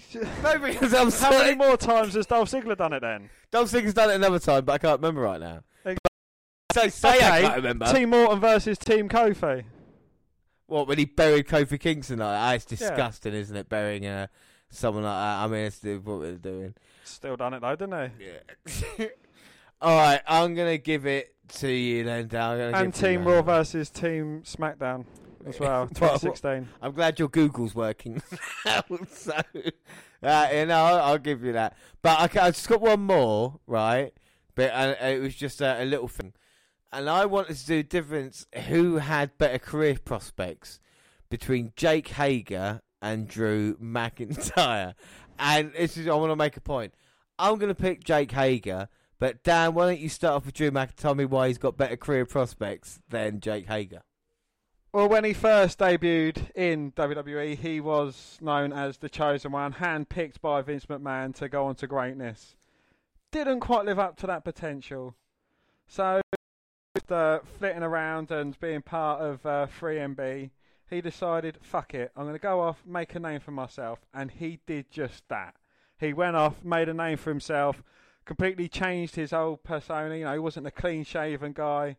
He had a bit of a beard going on. He'd put on a few muscle pounds. Came back, went through NXT, absolutely dominated during his time in NXT. And, now it is just inevitable that he is going to get a very huge push coming up sometime soon. Look, couple of things. First off, right, it's inevitable he's going to get a push. Who are the two champions right now? Universal Champion is The Fiend. WWE Champion is Brock Lesnar. They are two heels. Two heels that should hold the title for quite a while. Then it's going to switch to a face, obviously, to get the job done.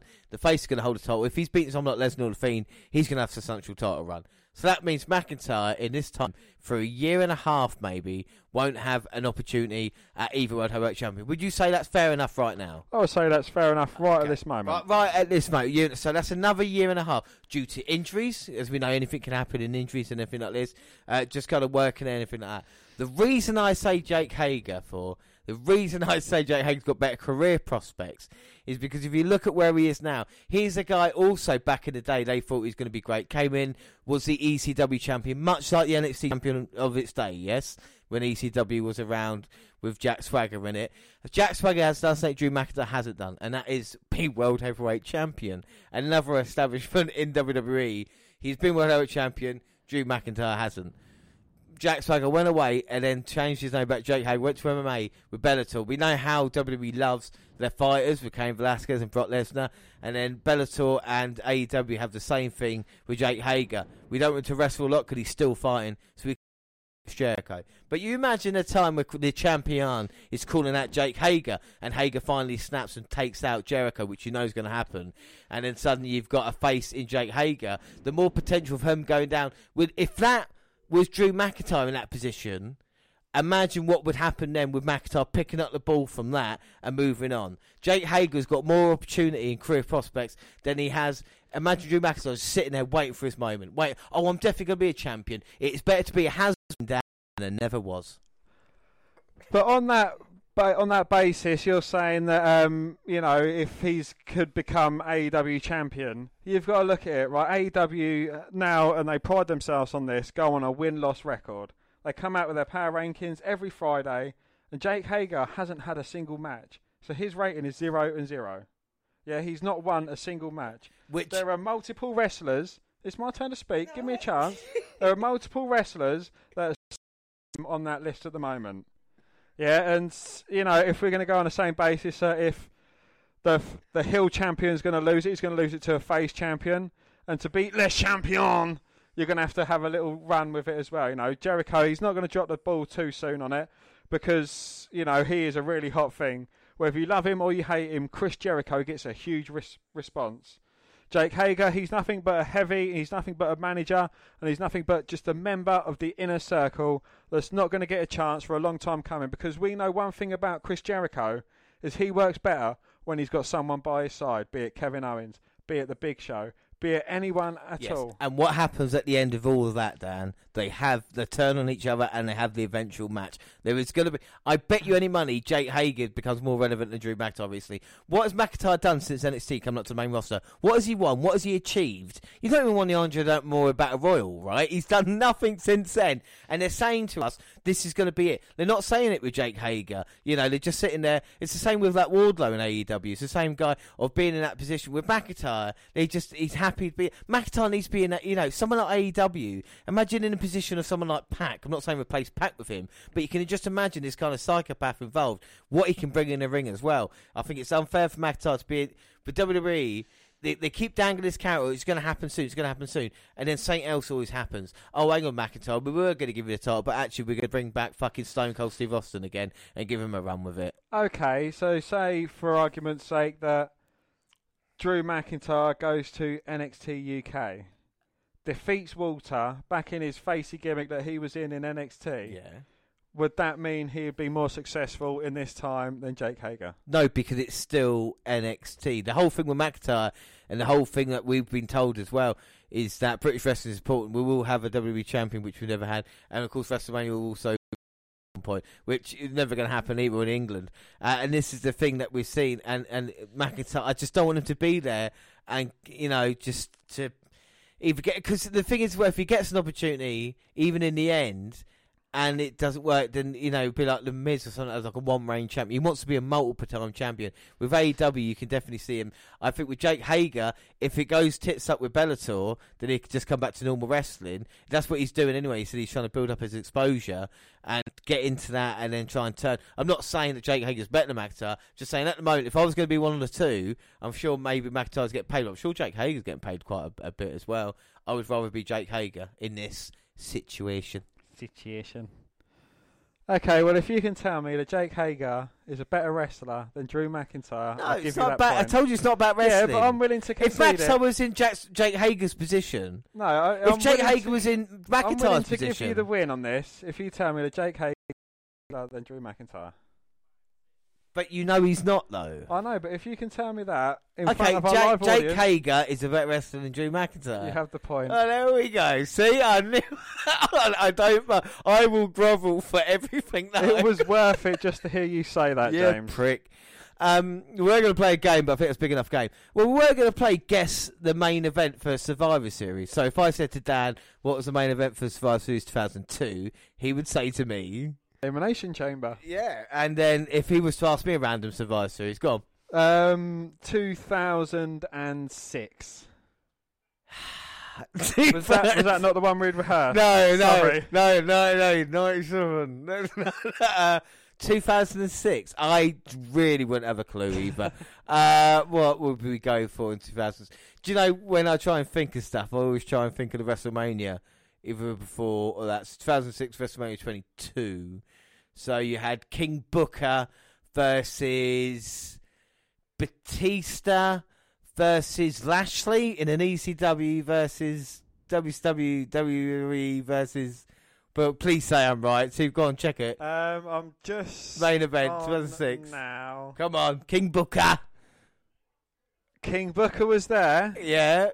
and he went against Batista. Yeah. And it was the last chance match for the World Heavyweight Championship. If King Booker had gotten disqualified or counted out, he would have lost the title. Wow. So that's not bad, is it, really? I'll give myself that. So, Dan, if I was to say to you what was the main event of Survivor Series 1999, you would say to me... Deadly Game! That's 1998. We close. just watched 99 20 minutes ago. Triple threat match, Triple H, The Rock, and The Big Show. Yeah, and then if Dan said, ask me another year. 2007. Why do you keep going 2000s for? That's an awful time. You know that's my weakness. So, fuck knows. 2007. I know it without even looking at Google. You know it. It's when Edge 2007. Edge returns. Undertaker vs Batista. Hell in a Cell World Heavyweight title. Hey. Oh, thank God. I think it was Shawn Michaels Randy Orton that year as Because well. Edge is on the cover of the DVD and he's not listed in a match, so you think, what's going on? All right, so one last one. Try and get the point. Main event of Survivor Series 2018. 2018. Last year, Raw versus Smackdown. Yeah, what was it? What was it? Men's. Men's. I actually have no idea what the main event was. Wasn't it when Braun Strowman made Triple H shit himself because Triple H turned his back on Team SmackDown? I did. Shane McMahon involved in it. First Survivor Series we recorded. 2015. 2015, yeah. So that would have been Seth Rollins. Our memory's really... People listen to this going, you don't know anything about wrestling. That's bad. Well, we have seen so much wrestling that it all just meshes into one. To be fair with Survivor Series, out of all the big four, which one would you get rid of? It would be Survivor Series, wouldn't it? SummerSlam. What? Well, Survivor Series, it's kind of got the traditional Survivor Series elimination match, so you can't get rid of that. Royal Rumble, it's kind of got the Royal Rumble match, so you couldn't really get rid of that. And WrestleMania, well, SummerSlam's the WrestleMania of the summer. That's how you know. What, a few months after WrestleMania? Yeah, I love SummerSlam. If I had to live without one, it would be SummerSlam. Fair enough. Right, we move on to some network news. And the WWE Network, despite the bugs it has, is one of the best things to happen for WWE fans in quite a while when it works. It contains every pay-per-view ever, every Raw and SmackDown in history, and hundreds of hours of original content, And until September, it hosted every NXT every Wednesday. Well, something that hasn't been seen for a while on the network, though, is the Stone Cold Steve Austin podcast, which debuted on the network in December 2014 with a blockbuster interview with Vince McMahon.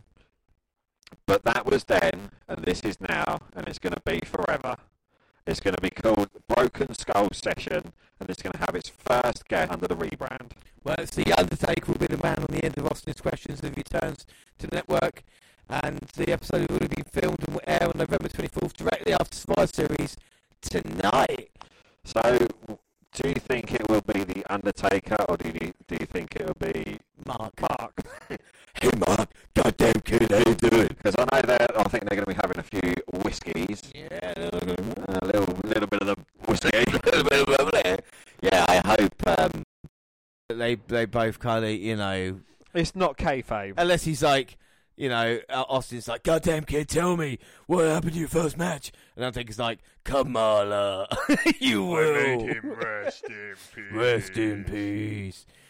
We talk about the network quickly and a few network picks. I've been watching shit like The Undertaker, He Buries Them Alive, which is an old Call of Fame classic, but it is very well worth it. The WWE All Nighter in 1995 is also something worth checking out. 4 hours and 35 minutes if you've got spare. And of course the WWE's Festival de Lucha, which is 2 hours long, and that was released January 27th, 1999 originally as well. But the network's still got a lot of bugs and stuff. But we got other news. Yes. Yeah, the network is now the home of 146 episodes of WWE Thunder after the final 19 episodes of the series were uploaded on the streaming service.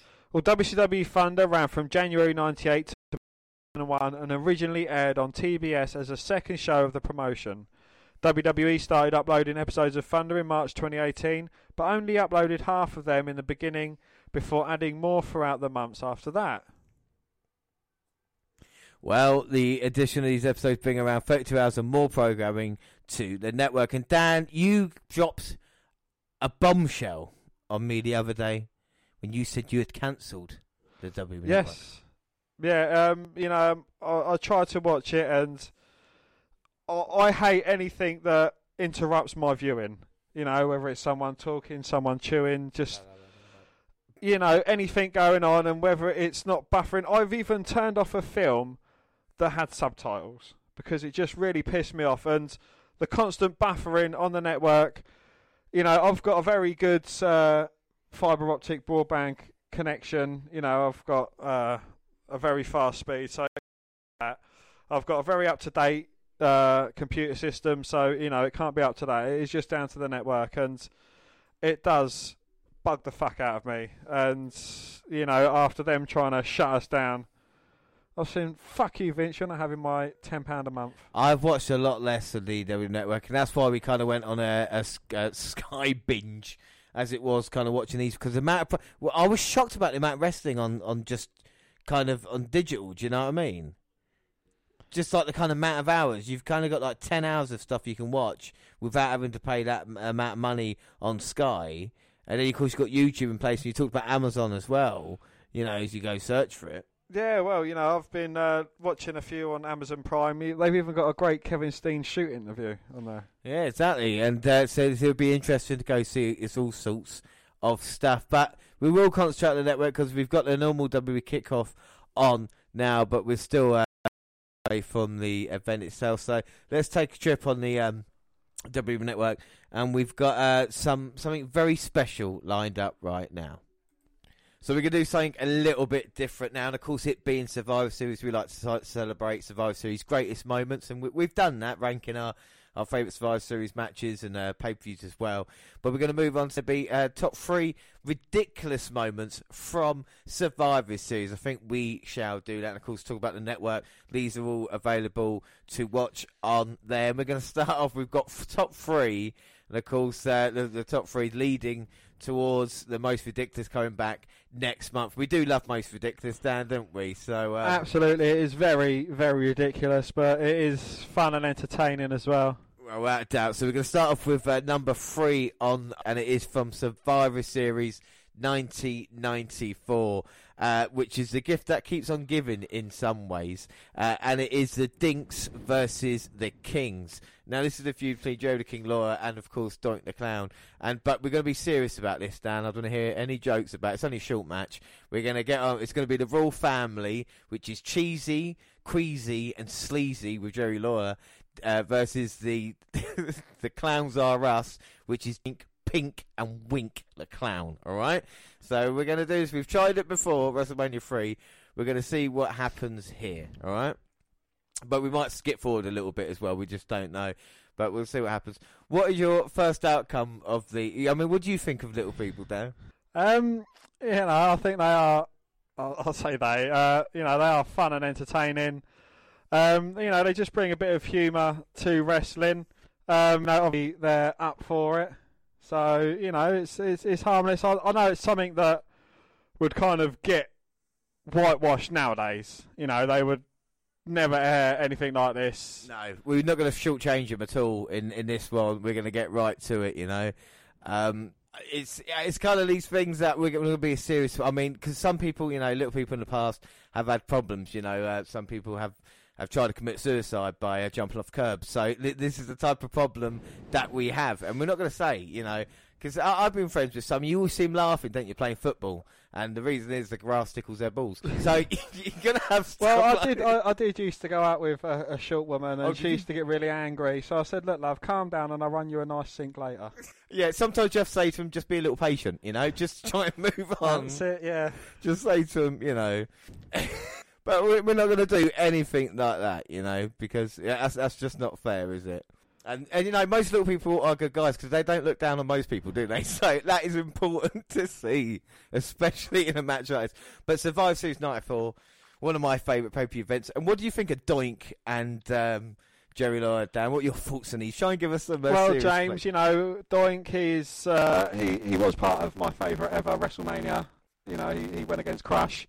And there was not one Doink, James, there was two Doinks. And that is just mirror magic. I know, it's mirror magic. I mean, and talk about the Doinks that we've got.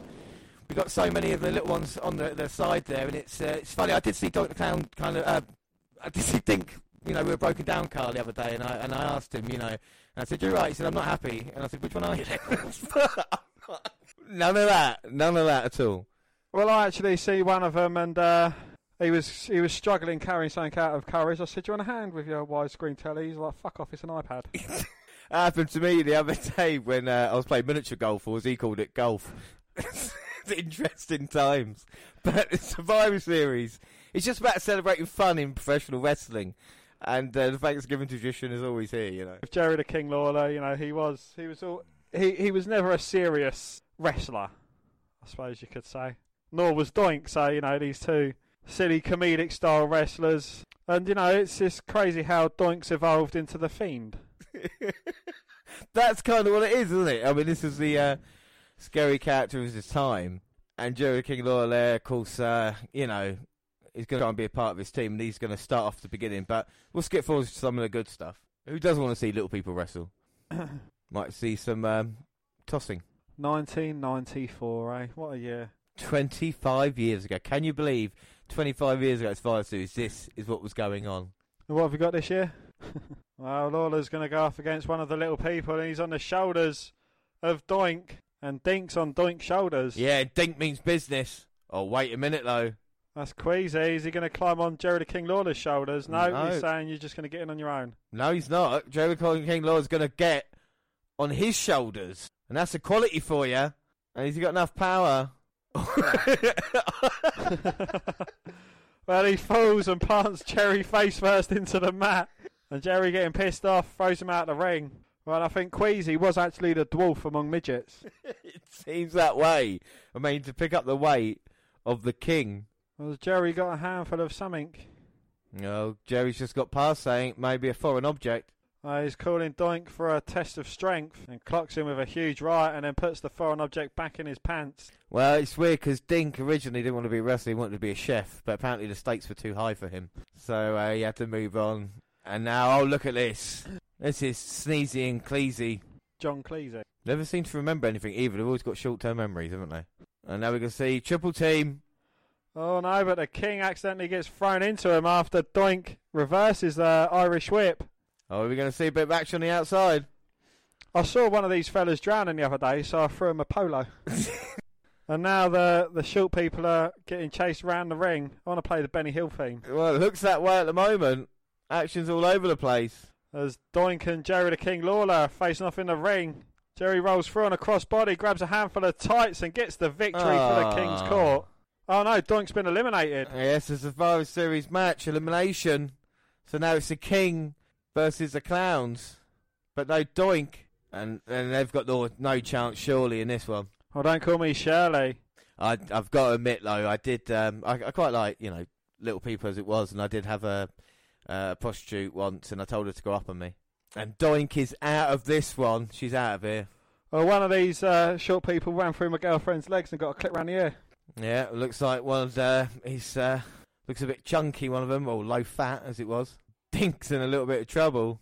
And a Clown's biting one of the King's Court's backsides. Well, Dink said the money he's got for this one he's going to put all into the piggy bank. And now he's going to look to do some business, but being bitten. The King's checking. Oh, and the King gets bitten. Well, it's got to be quick tags. Short time in there. And Creasy is in a bit of trouble after the bite. Cheesy's going against Wink. Wink. And Wink's got hold of him. Tags in Dink. Oh! He must have come from at least 15 foot there. He must have been flying almost. At least 20 feet. He's had a nose. High risk is off the bottom rope. Now, winking. And this is what we paid to see, ladies and gentlemen. Oh, and the King cheating. That's not fair. And now into the cover. Will they help the King? Wink's gone. And Jerry Lawler is standing tall in this match. They got a lot of work to do now. Do you reckon the King's got the upper hand? It definitely looks that way. But, of course, you've got Dink and Warwick Davis in there. No, sorry. Well, we can't confirm or deny because he's got makeup on. And look at this. Absolutely. It looks like Hornswoggle's dad's in there. And I can confirm one of them is not Dean Malenko, just in case. Or Crash Hollow. Yeah. Oh, my God. Look at that. High suplex. Cheesy, Creasy, all working as a well-oiled team. Creasy's in there. He's turning him into a spinning top. Oh, no. Now he's got him up in the air. Oh. He must have fallen at least 12 foot. At least 15 feet, and he eliminates him. And now it's all the King's Court against one of Doink's Clowns. Well, can Dink survive for the odds here? Will he be the sole survivor? Well, if anybody can do it, it's Dink. Well, he went underneath the ring as he was leaving. Well, it is the short person's natural habitat. I mean, it's where his wife is just about to give birth to Hornswoggle. Yeah, not a lot of people know, but little people in wrestling don't have locker rooms. They're underneath the ring, basically. They can stand up under there. Yes, they can. They have lots of ladders and tables and stuff, so they got lots of room. And now we go Dink fighting the odds. And this is one of the greatest Survivor Series moments of all time. I hope Dink's a sole survivor. Oh, come on now. He's got Cheesy and Wheezy. A meeting of the minds. Their heads are the same size, but their bodies are a lot smaller. My God, and Jordan Devlin takes a shot to the face. And now Dink's going to put him out. Suplex. Jackhammer. Oh, my God, he's going up. He's still going up. He's up. Flying cross. 1, 2, 3. Oh, no, King stopped it. And now King behind saying, come on. He gets turned around. 1, 2, 3. Oh. And the King's Court get the victory. Wow, the King cheated. And Dink can't believe it. And again, he just goes back. Home. Back home, under the ring. Well, that's a shame, but the King wins with the King's Court. And a great job, you would say, by Sleazy, Wheezy and Cheesy. But the King wants the microphone. As if the King's speech. Well, yeah. Oh, and the King saying to him, he made winners of you losers. Get your hands down and kiss my boot. Oh, my God. He's sending them to the corner. I'm sure they're feeling a little downtrodden at the moment. And the King saying he's done it all himself. But the 3 short people are in the ring celebrating, holding their hands high. Well, it's high for them. Yeah, at least 4 foot. At least half foot. And the King is not happy about these 3 guys. Well, he's sending them all out the ring. And he calls for his music to be played yet again. Look how excited the children are at ringside, you know? No, they're the midgets, James. Sorry, that's King's Court. But they're getting a victory. Oh, no. Which one is he then? Dopey, grumpy, sleepy, bashful, Doc. Well, he's going to catch him now. But it is 3-on-1. But the King doesn't seem scared. There's the other 3 clowns are us as well. And it's 6-on-1. Abuse you. And now we got 6 people. The King's trying to get out of the way. Hopefully he'll be able to outrun him. The King getting chased around the ring. It is one of the greatest Survivor Series moments of all time. How can you say this is ridiculous? What's wrong with this? I don't understand. Well, King's had to slow down because he's getting too far ahead. Oh, the King's going to try. Oh, Doink the Clown's behind him though. King doesn't realise. And this is the first cream pie on WWF television. Going to come up, not starring China or Paige. Oh. And the King with a pie to the face. The old facey pie. Well, little people have a last laugh here tonight. King's cool and clowns are us. That is just so children's television. Dan, what are your thoughts on that moment?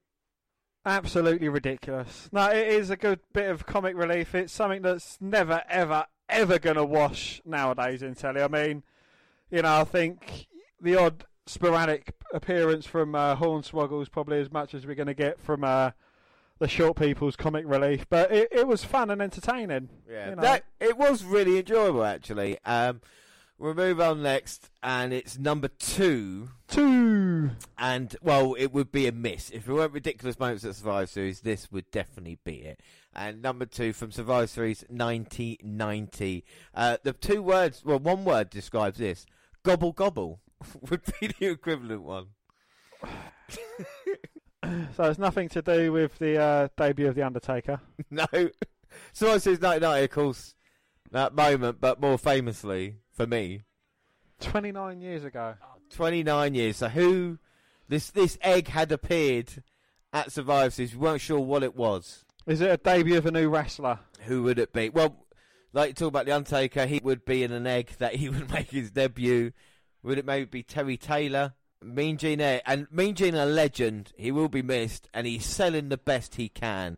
Talk about children's era. Oh, wait a minute. Oh. Whoa. It can crack. So what do you think's in the egg, Dan? I think it's a supermodel. Supermodel. I think it's a dead chicken. Well, what did come first, James? The chicken or the egg? Well, we're going to find out here tonight. It looks like the egg. Oh, Mean Gene's got to stand back. That was the key word, blow. Blow! When I say blow, come out the egg. And what the hell is this? And Roddy Piper on commentary is pissing himself laughing. And the fans so happy. But they're booing with delight.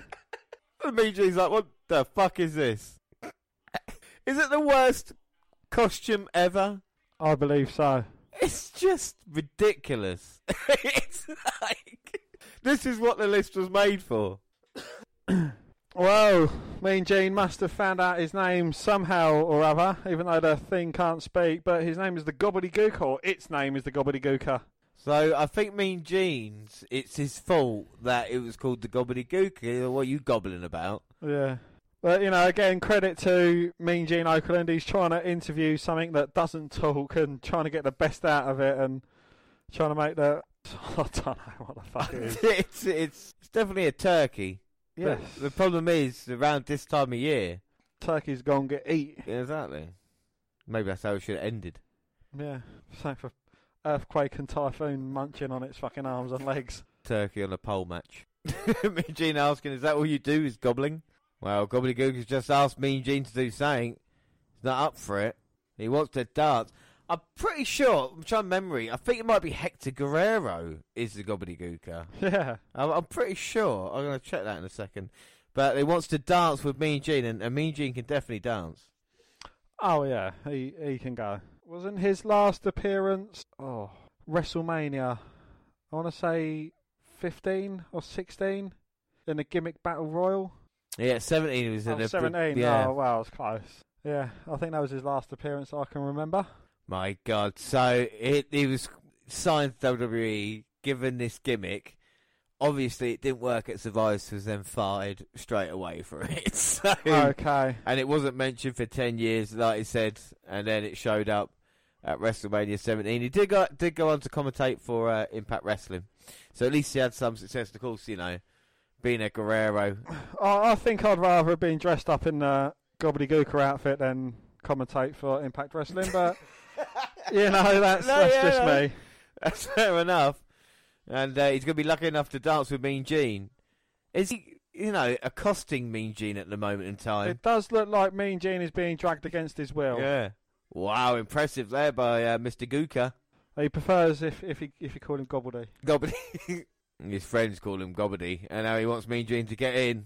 And I wonder how much Mean Gene Oakland got paid for all this. It was worth it, I suppose. And the fans saying, please, no.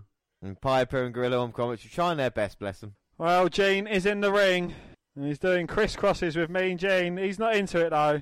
There's about 4 fans in the crowd dancing along with it. Oh. Mean Gene's feeling the... He's had a couple and he's ready. Now Gooker's running the ropes. And he wants Mean Gene to do that, just rolled and flipped up. He says, no, I'm just going to clap you. Well, Mean Gene said, you dare me to do that? He's like, go on, you do it. Oh, and Gene's running the ropes. Oh, he trips himself over. I think he's broke. But there's a little fact here about Mean Gene. He was actually bald from the age of 5 years old. Really? I did not know that. Of course, into the... only the second man in the WNR Hall of Fame, alongside, of course, Alex Wright. No, not Alex Wright. Alex Wright's penis. Oh, his penis is that? Alex Wright is only by extension to the penis. And a long extension is that. Exactly. And gobbledygook likes that. Wow, that was what was in the egg. He's loving it. Yeah!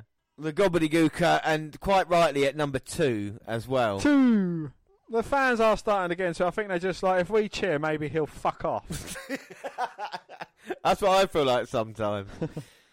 Hey, you're well funny, James. Go on, off you go. Yeah. Well, oh my God, and he's already molting. Oh, now Gene's into it properly now. He's doing a crisscrossing as well as he can. Well, maybe the greatest 7 minutes of Mean Gene's WWE career. I mean, it's a surprise that no one remembers this. With the debut of The Undertaker, this bit does get overlooked. It does, doesn't it, Hang on, one more thing. Gobbledygook is going up. Is he looking for a flying crossbody? Oh, he's flipping over the top rope into a roly-poly. Now Mean Gene's turn. No, Mean Gene's saying, look, I'm going to call it now. Can I try and get you over? Well, Mean Gene with the gobbledygooker. Anything can happen at Survivor Series. Dan, what are your final thoughts on the gobbledygooker?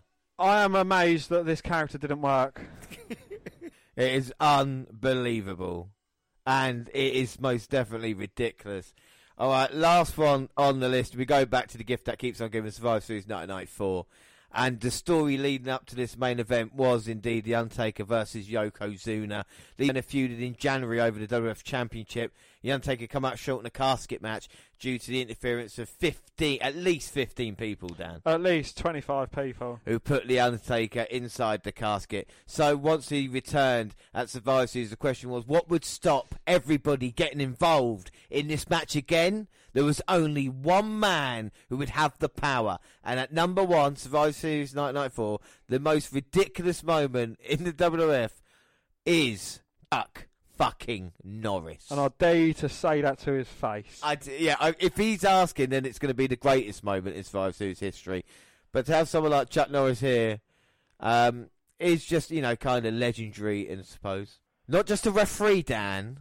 A troubleshooting referee. Chuck Norris is all. I know you love Chuck Norris. Well, you get referees, but, they just couldn't classify Chuck Norris as a referee. He is a troubleshooting referee. And look at that, all splendour, cowboy hat, a cute little Did you know that someone tried to boo him and Chuck Norris has already ripped his throat out? Really? I did not know that. Chuck Norris. There are a few things about Chuck Norris, and Chuck Norris, he can pick oranges from an apple tree and make the best tasting lemonade you've ever had.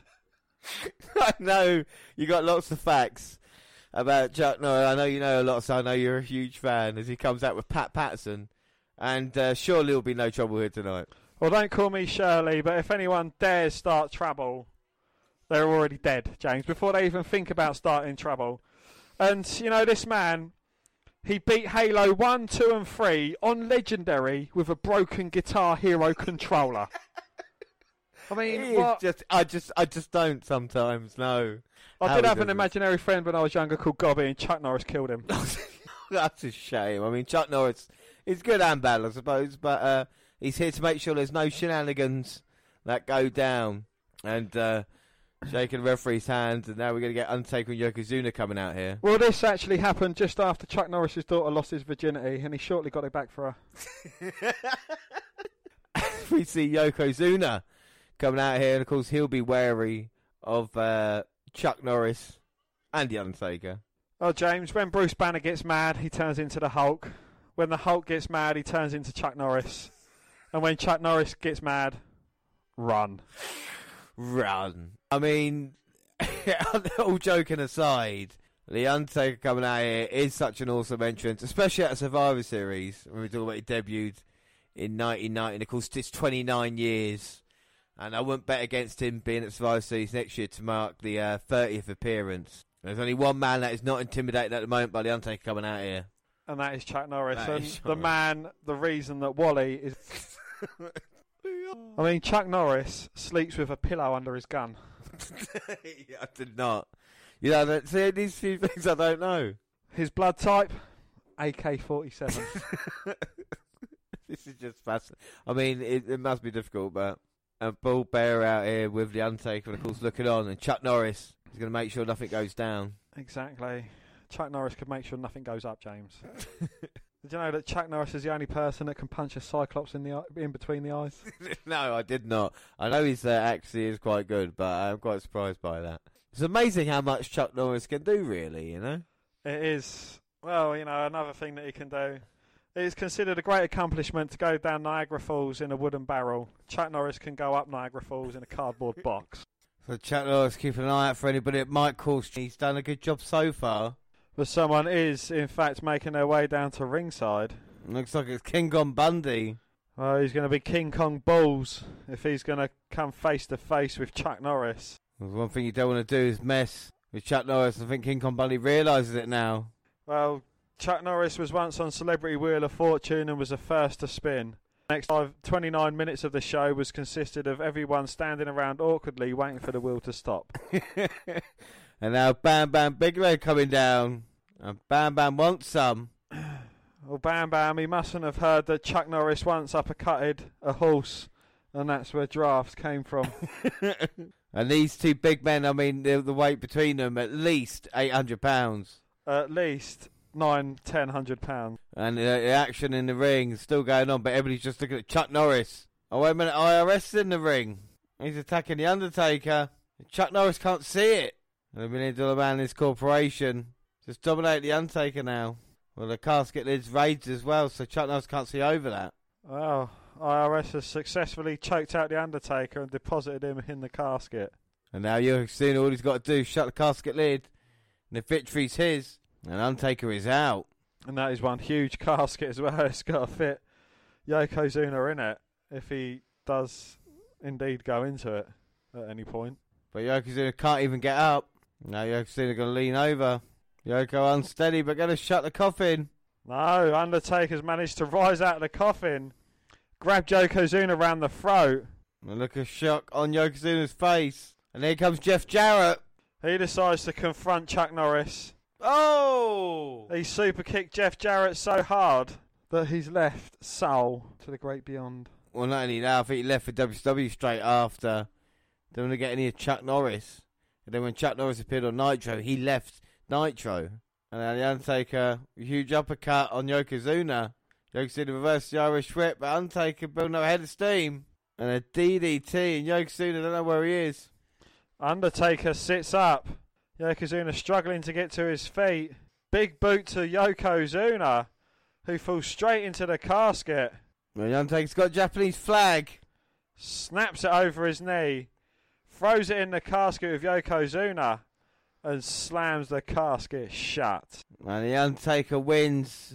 He points at Chuck Norris, says, "The reason I won is thanks to you," which is true now looking at it. Indeed, yes, Yokozuna was indeed too scared to get up in case he did come too close to Chuck Norris. And it is a ridiculous moment as the Undertaker buries Yokozuna and finally gets redemption, all thanks to Chuck Norris. Indeed, yes, as Paul Bearer holds the biggest urn. I think it must be the urn that contains the ashes of Yokozuna. You can see Chuck Norris looking on. He means business. Well, Chuck Norris is going to throw The Undertaker a party, and I mean, he is literally going to throw a party. While The Undertaker was younger, he was playing in the sand. Chuck Norris used to play in concrete. Well, that is Chuck Norris, and that is the top 3 most ridiculous moments in Survivor Series history. So, what do you think, Dan? Are they ridiculous enough for you? Absolutely ridiculous, yeah. I mean, Chuck Norris, I understand why he didn't get in the ring, because it wouldn't have been a match, would it? No, it would have been a mauling. It would have been unfair. But that is it. And, of course, that's building towards we're going to have a most ridiculous next month. That will be back, and what a cracking time we'll have for you then. But now back to Survivor Series 2019. We are going to... A lot of things have just happened on the kickoff show for Survivor Series. We've got a couple of bonus matches, as it was. We've got the Tag Team Battle Royal that we'll get onto in just a second. But later tonight, the Cruiserweight title is on the line, with Leo Rush defending as well. But we're not going to count these as prediction points, because WWE don't care enough, do they? No. We're going back to... I think it was a year or two ago when they had Raw doing the clean sweep. I think SmackDown won on the kickoff, and they said, it don't count. Yeah, I mean, but... that we like, Heavy Machinery, Ziggler and Rude, Street Profits, and a lot of other teams as well. If you were going to say someone at the moment, who would you go for? I could never discredit Big Doze and Tucker. I'll go for Heavy Machinery all day long. Well, I thought it was going to be Imperium, but they got eliminated, so I'm going to say the Revival, and then see how long they last. And of course, like I say, Leo... wait. Otis has just been eliminated. Maybe not going to last. But this is interesting now, because it means the matches even up, and it can be 2-2-2 as they head into the main event match, which I suppose they were always going to do anyway. So, Dan, if you're ready, let's run through this card that we've got. And we'll start with a no-holds-barred match for the W title, Rey Mysterio versus Brock Lesnar. How do you think this is going to go? I think we're never going to see Rey Mysterio again after this match. No, I think the no-holds-barred match works in Rey Mysterio's favour. That could be seen as a plus. And Brock Lesnar works better with smaller guys and people he respects, which Rey Mysterio is both of them. Yeah, I mean, he's got a track record at Survivor Series as well, hasn't he, recently, with people like Daniel Bryan and, of course, AJ Styles. So maybe we'll see that in this match here tonight. Do you think it will be... it could be interesting. A number of factors could come into play. Maybe we might see Cain Velasquez. Cain Velasquez. We could see Dominic. We could see a complete different surprise. You don't know. You can always try and expect the unexpected, so to say. Yeah, without a doubt. It's been interesting. I mean, yeah, Dominic accidentally costing his dad, and then maybe the feud continue. I don't want Lesnar to win and then disappear again and come back rumbled, you know? Okay, so fantasy booking, what would be your best outcome for this match? My best outcome for this match, Lesnar wins in 10 minutes after really good back and forth. And then Lesnar, he's going to take December off anyway, and then Rumble have another challenger. Yep, yeah, that's my best case, and there's nothing, you know. That doesn't sound like it's a fantasy booking. That seems more like what's going to happen. Yeah. My fantasy booking would be Rey Mysterio to win clean without the help of Dominic, without the help of Cain Velasquez. No, I'm just saying my fantasy booking. I think Rey Mysterio, he's a tenured wrestler. He's been around for a while, and I think that would be how I'd like to see it going down. Well, it'll be interesting to see what happens. It has potential to be a good match, but it has a potential to be over in a couple of minutes as well, with Lesnar just a couple of suplexes and an F5. I hope it doesn't happen that way. And then the Universal title match, Daniel Bryan versus The Fiend. This is very much kind of similar in a weird way, isn't it? It is. Again, it is the underdog Daniel Bryan going against a rejuvenated Fiend in Bray Wyatt. These two guys have got a lot of history together, going back years and years from when Daniel Bryan kind of infiltrated the Wyatt family and suckered them in with a ruse, managing to get to the inside and then kind of defeating Bray Wyatt from the inside. Something that happened later on in time with Randy Orton as well. Again, you know, something I'd like to see is Daniel Bryan getting battered throughout the whole thing, kind of urging himself in, you know, just yes, coming back and either getting the victory or coming as close as anyone could ever come to Fiend in a defeat. The Fiend has to be careful because after a while of no selling, it needs to go in the kind of Undertaker territory as it was of the kind of the way he did it. He didn't ruin moves, did he? It was just kind of after he took a move, that was when he first got up, and that's what the Fiend kind of has to learn with this thing. And I think Daniel Bryan's one that can definitely work with it. Bryan can put hurting on him and maybe work the Fiend in a different way that we've seen Seth Rollins do, you know, attacking the arm or the leg in that way. Has this storyline got potential, Dan? Has it got staying power? Would you want to see one and done? I think it has got potential because, you know, again, with some of the likes of Daniel Bryan, he certainly is a brilliant worker. I'm not sure kind of what Bray Wyatt's going to be able to do next after this. You know, is it just going to be another quick feud with someone else and then run on to the next one? Is it just going to be destroying people? I just don't know. It'll be interesting to see what happens. The winner of the Battle Royal was Dolph Ziggler and Robert Roode, one of the greatest tag teams of all time. When was your man ever won anything like this? They actually get a trophy as well to celebrate them as the winner. Or is that the trophy that's going to be happening at the end of the night? I'm not sure, but they eliminated the Street Profits. Wasn't a bad match. Looked quite enjoyable, actually, for what it was. And they actually have got a counter at the bottom of the screen. And Smackdown has gone 1-0 up. Yes. Next match. The next match is an NXT title match. Pete Dunne earned his place in this match last night, defeating Killian Dane and Damian Priest in a very, very good match. And he's going against the NXT champion, Adam Cole. Baby. And you got quite strong views on this match of where it can be, what it can do. Absolutely, yes. You know, Adam Cole, he could come out, he could be, you know, he could have a few cracked ribs, he could have a serious injury, even though he's been cleared to wrestle tonight, and Pete Dunne could utilise that, seeing as though he, compared to Adam Cole, is going to be fresh as a daisy for this match, isn't he? He is, but, I mean, it's got a chance to steal the show, hasn't it, you know? Absolutely, yeah, it's a huge match. We've never, ever seen a bad Pete Dunne match, and Adam Cole, as much as he is a dickhead, I think he has ample talent in the ring. Yeah, I think without doubt, I think it depends how they play and what happens, but I may be expecting Undisputed Era to get involved. Depends where they pull it, as long as it's not kickoff. I think that's fine, but it's great to see Pete Dunne getting on the WWE pay-per-view, isn't it? You know, it's been too long for it to happen, now finally we're going to see it. Absolutely, yeah, and you know, I hope it's not just a one and done thing for him for a while until he's done with NXT. I hope it could be a regular occurrence. And then we've got the Raw Women's Champion Becky Lynch versus the Women's Champion Shayna Baszler for NXT, and of course SmackDown's Bayley as well. I think this match has potential to really put on a great show. I think Becky Lynch has been a fantastic Raw Women's Champion. She really has, you know, carried herself. And even in the ratings, you know, when the highest segments have been with Lynch in, Baszler has held the NXT torch quite well. And I've always been a fan of Bayley. These three women, if it gels tonight, could really have a great match, couldn't they? Absolutely, yeah. I can kind of see Becky Lynch and Bayley, the enemy of my enemy is my friend kind of thing, you know, going as a two of the four horsewomen going against one of the horsewomen of MMA and kind of getting in Shayna Baszler's face. Will we see Jessamine Duke and Marina Shafir to kind of even the numbers in their favour? Will we see Charlotte? Will we see Ronda Rousey? Well, these are all questions. I mean, you know, Ronda Rousey, she's part of the women's MMA four horsewomen and she absolutely hates Becky Lynch.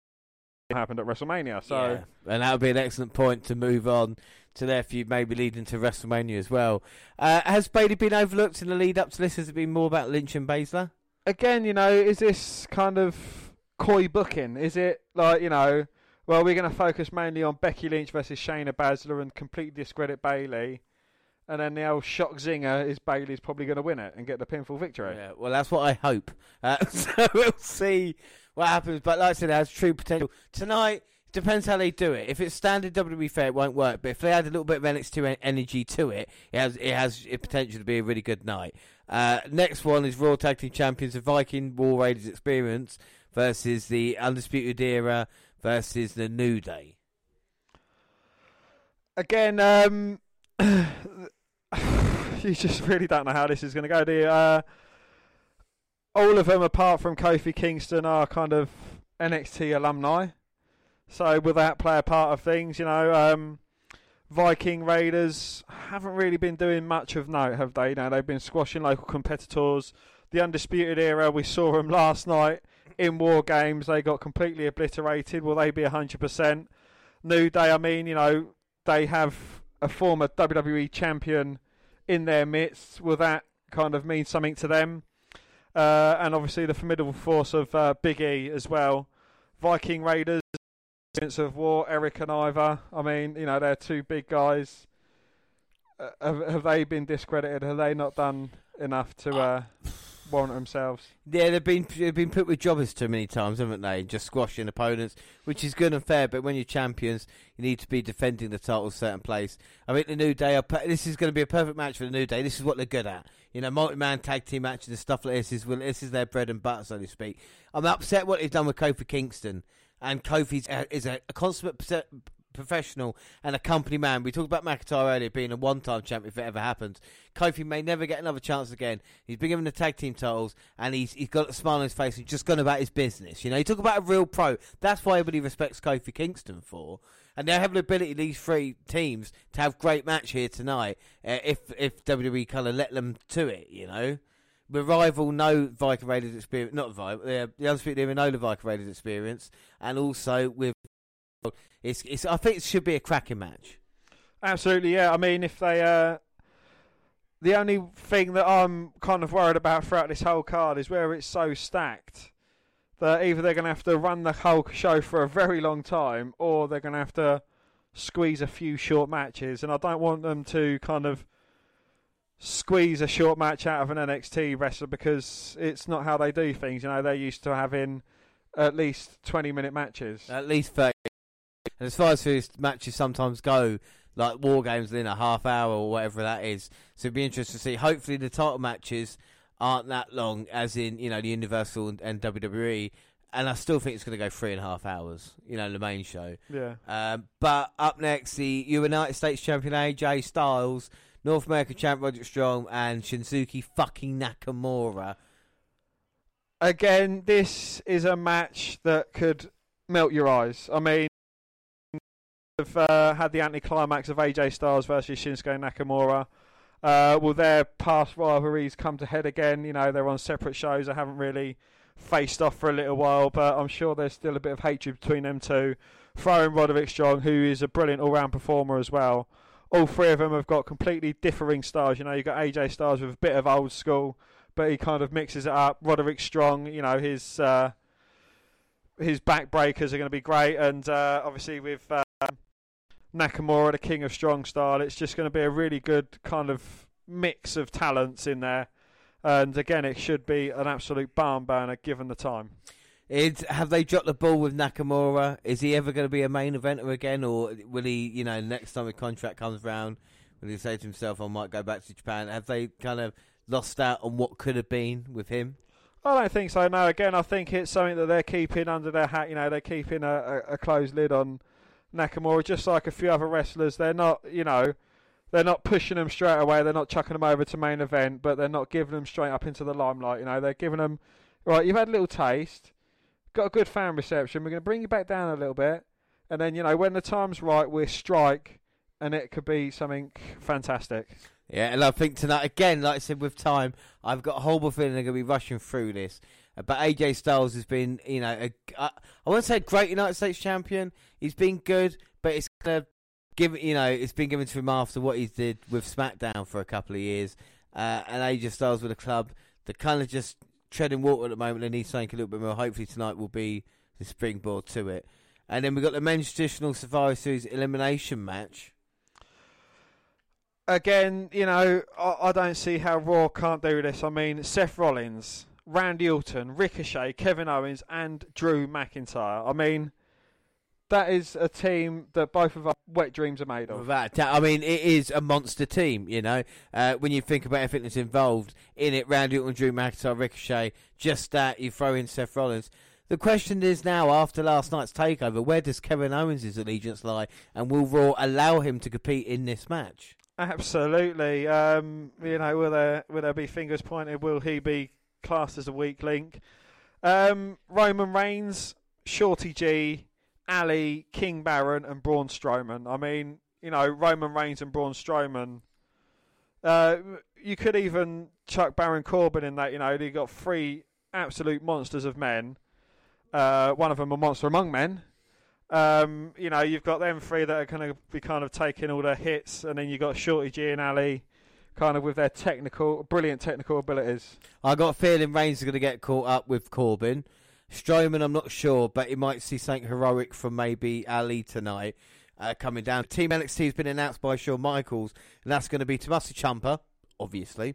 Yeah. Damien Priest, Matt Riddle, bro, Keith Lee, and the NXT UK champion, Walter. What are your thoughts?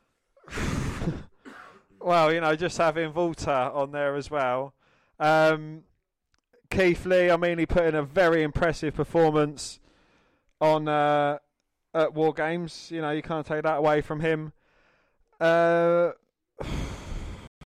a very formidable team, you know, especially with Tommaso Ciampa as well. Yeah, I think with Ciampa leading the line, and hopefully we'll see a Keith Lee moment, Walter will be interesting. I still feel, isn't he still undefeated in WWE? Walter? Yeah. I'm not sure. I don't think he's lost, so it'll be interesting to see how he's protected here tonight, whether we see someone interfering or if it's a count out. I would be very surprised if we saw him pinned. But then again, an RKO can put anyone, like you said. Absolutely, yes. And, you know, Walter's probably one of the few people in this whole thing that hasn't been RKO'd, so I think Orton needs to add to his RKO count. Do you see Orton being a sole survivor again? How do you feel this is going tonight?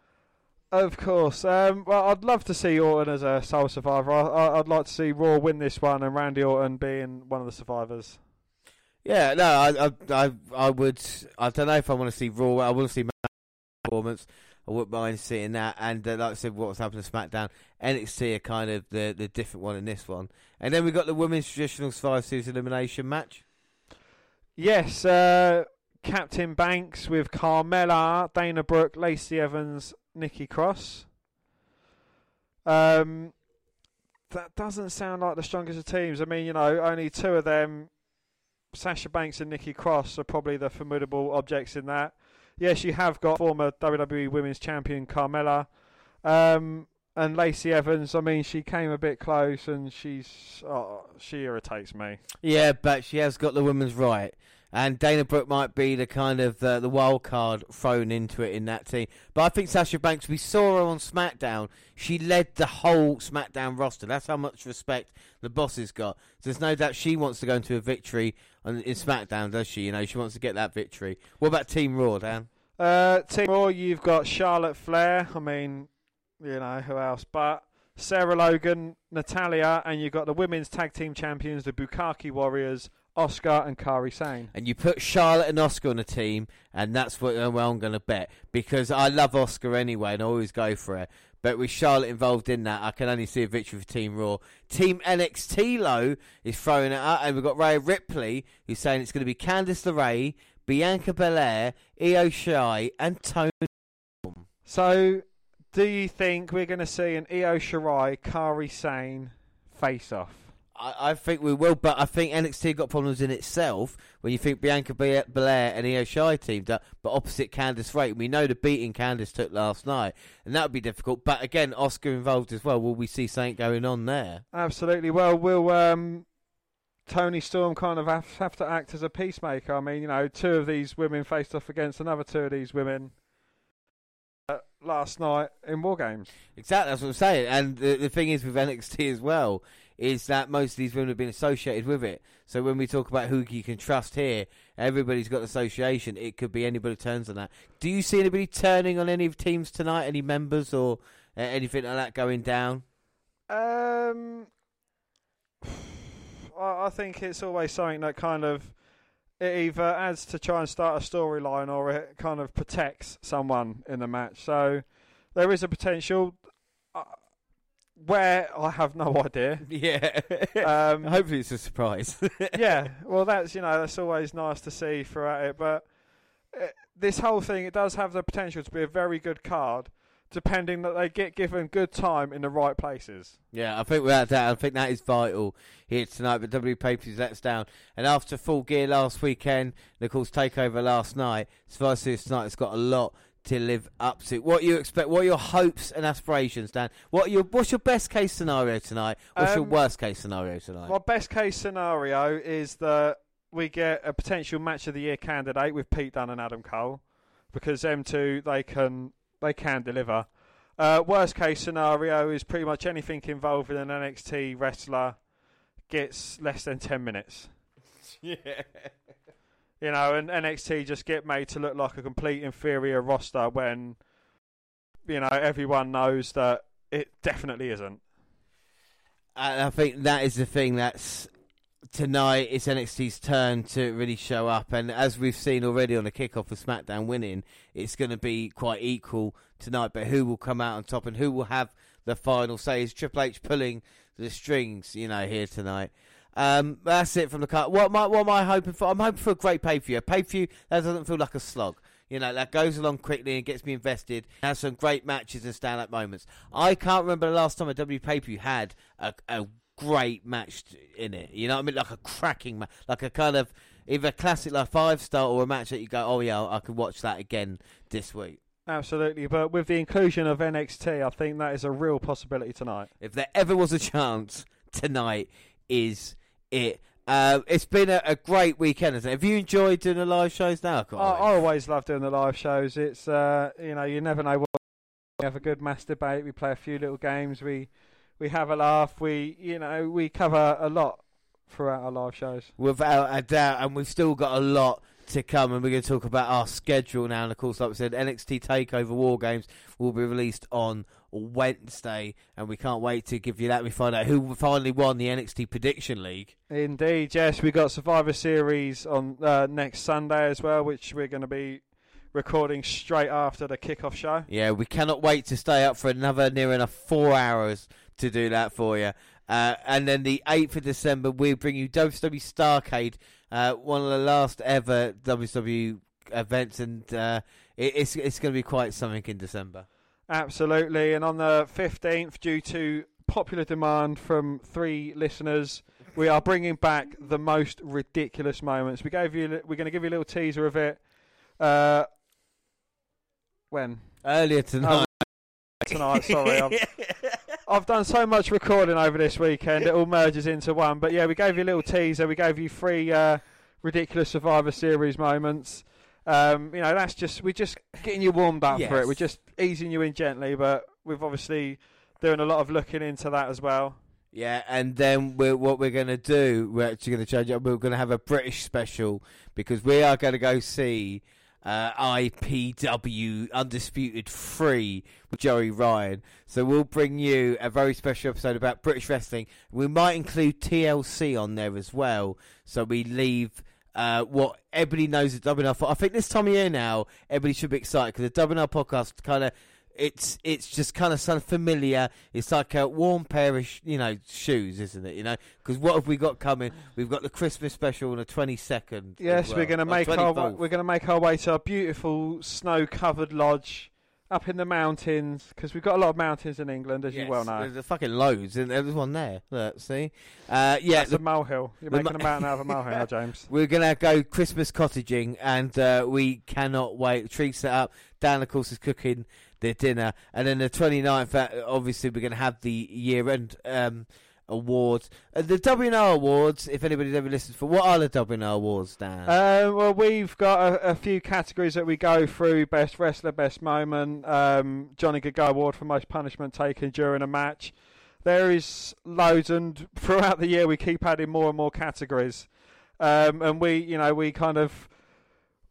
We just get all of our things. We post our votes, and then we kind of decide between the 2 of us, or we just choose who gets our own personal award for the moment. RKO of the year as well is another special award that's close to my heart. Yeah, we've got so many, and we love this time of year as well, so festive. And then the year-end show, where we got the year-end predictions. A year ago, we locked and put in a vault our predictions for what would happen, and what would happen in WWE and NXT at the end of December. And we always think we do well, and this year we're going to find out, because if anybody does, it's Dan, because it's going to be quite tight this year. It is going to be very tight, yeah. I mean, you know, we kind of try and predict what the main events are going to be for each of the big four pay-per-views. There's little things, you know, who's going to be holding what titles. We got 3 various predictions. We got a surprise wrestler leaving, surprise wrestler joining. There is so much that we've kind of bet on, and we've got a lot of points still up for grabs. So, you know, it may seem quite far apart at the end of the year, but these points may be the difference maker, and it is a big forfeit this year as well. Yeah, I mean, the forfeit is going to be announced at the year end, and done, because we'll see what happens.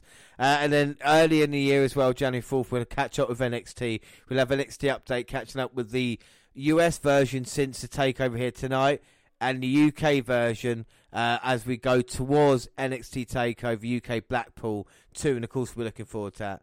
So that is basically it. Dan, there's nothing else to say this week before we head into Survivor Series? No, just I hope it's a very good show and it is enjoyed by all. So don't forget, you can follow us on Twitter at WWE Network Review, or at Vince McDan WWE. I'm at _Rollins across all the Google platforms. Send us an email at the WNR Podcast, and follow us on Instagram at the WNR Podcast there as well. We're on Facebook. Yes, Facebook, and come and find our page and give us a like with a WWE Network Review Podcast, name to be changed soon. Or you can come and find me and add me as a friend. I am Vince McDan. Subscribe to our YouTube channel, WNR Podcast. Got the latest clips going on there. We've got some cracking stuff on there, like the Young Bucks, and of course soon we're going to have Joey Ryan as well, which will be exciting. And of course you can follow podcast up on YouTube, so to a place like SoundCloud On your phone. And we're live now on Spreaker Radio. Thanks very much for listening to us over this weekend. And like we said, we're going to move on to bigger and better things, and next year we're going to change it up as well. Of course, this is WWE, but we'd like to celebrate all of professional wrestling now, and that's including everything that we've watched, in the last 48-hour period. But that is it, and like I say, NXT TakeOver will be out on Wednesday. But thanks everybody. I have been Jay Frozen, as always. I was joined by Dan White. Bye everybody, and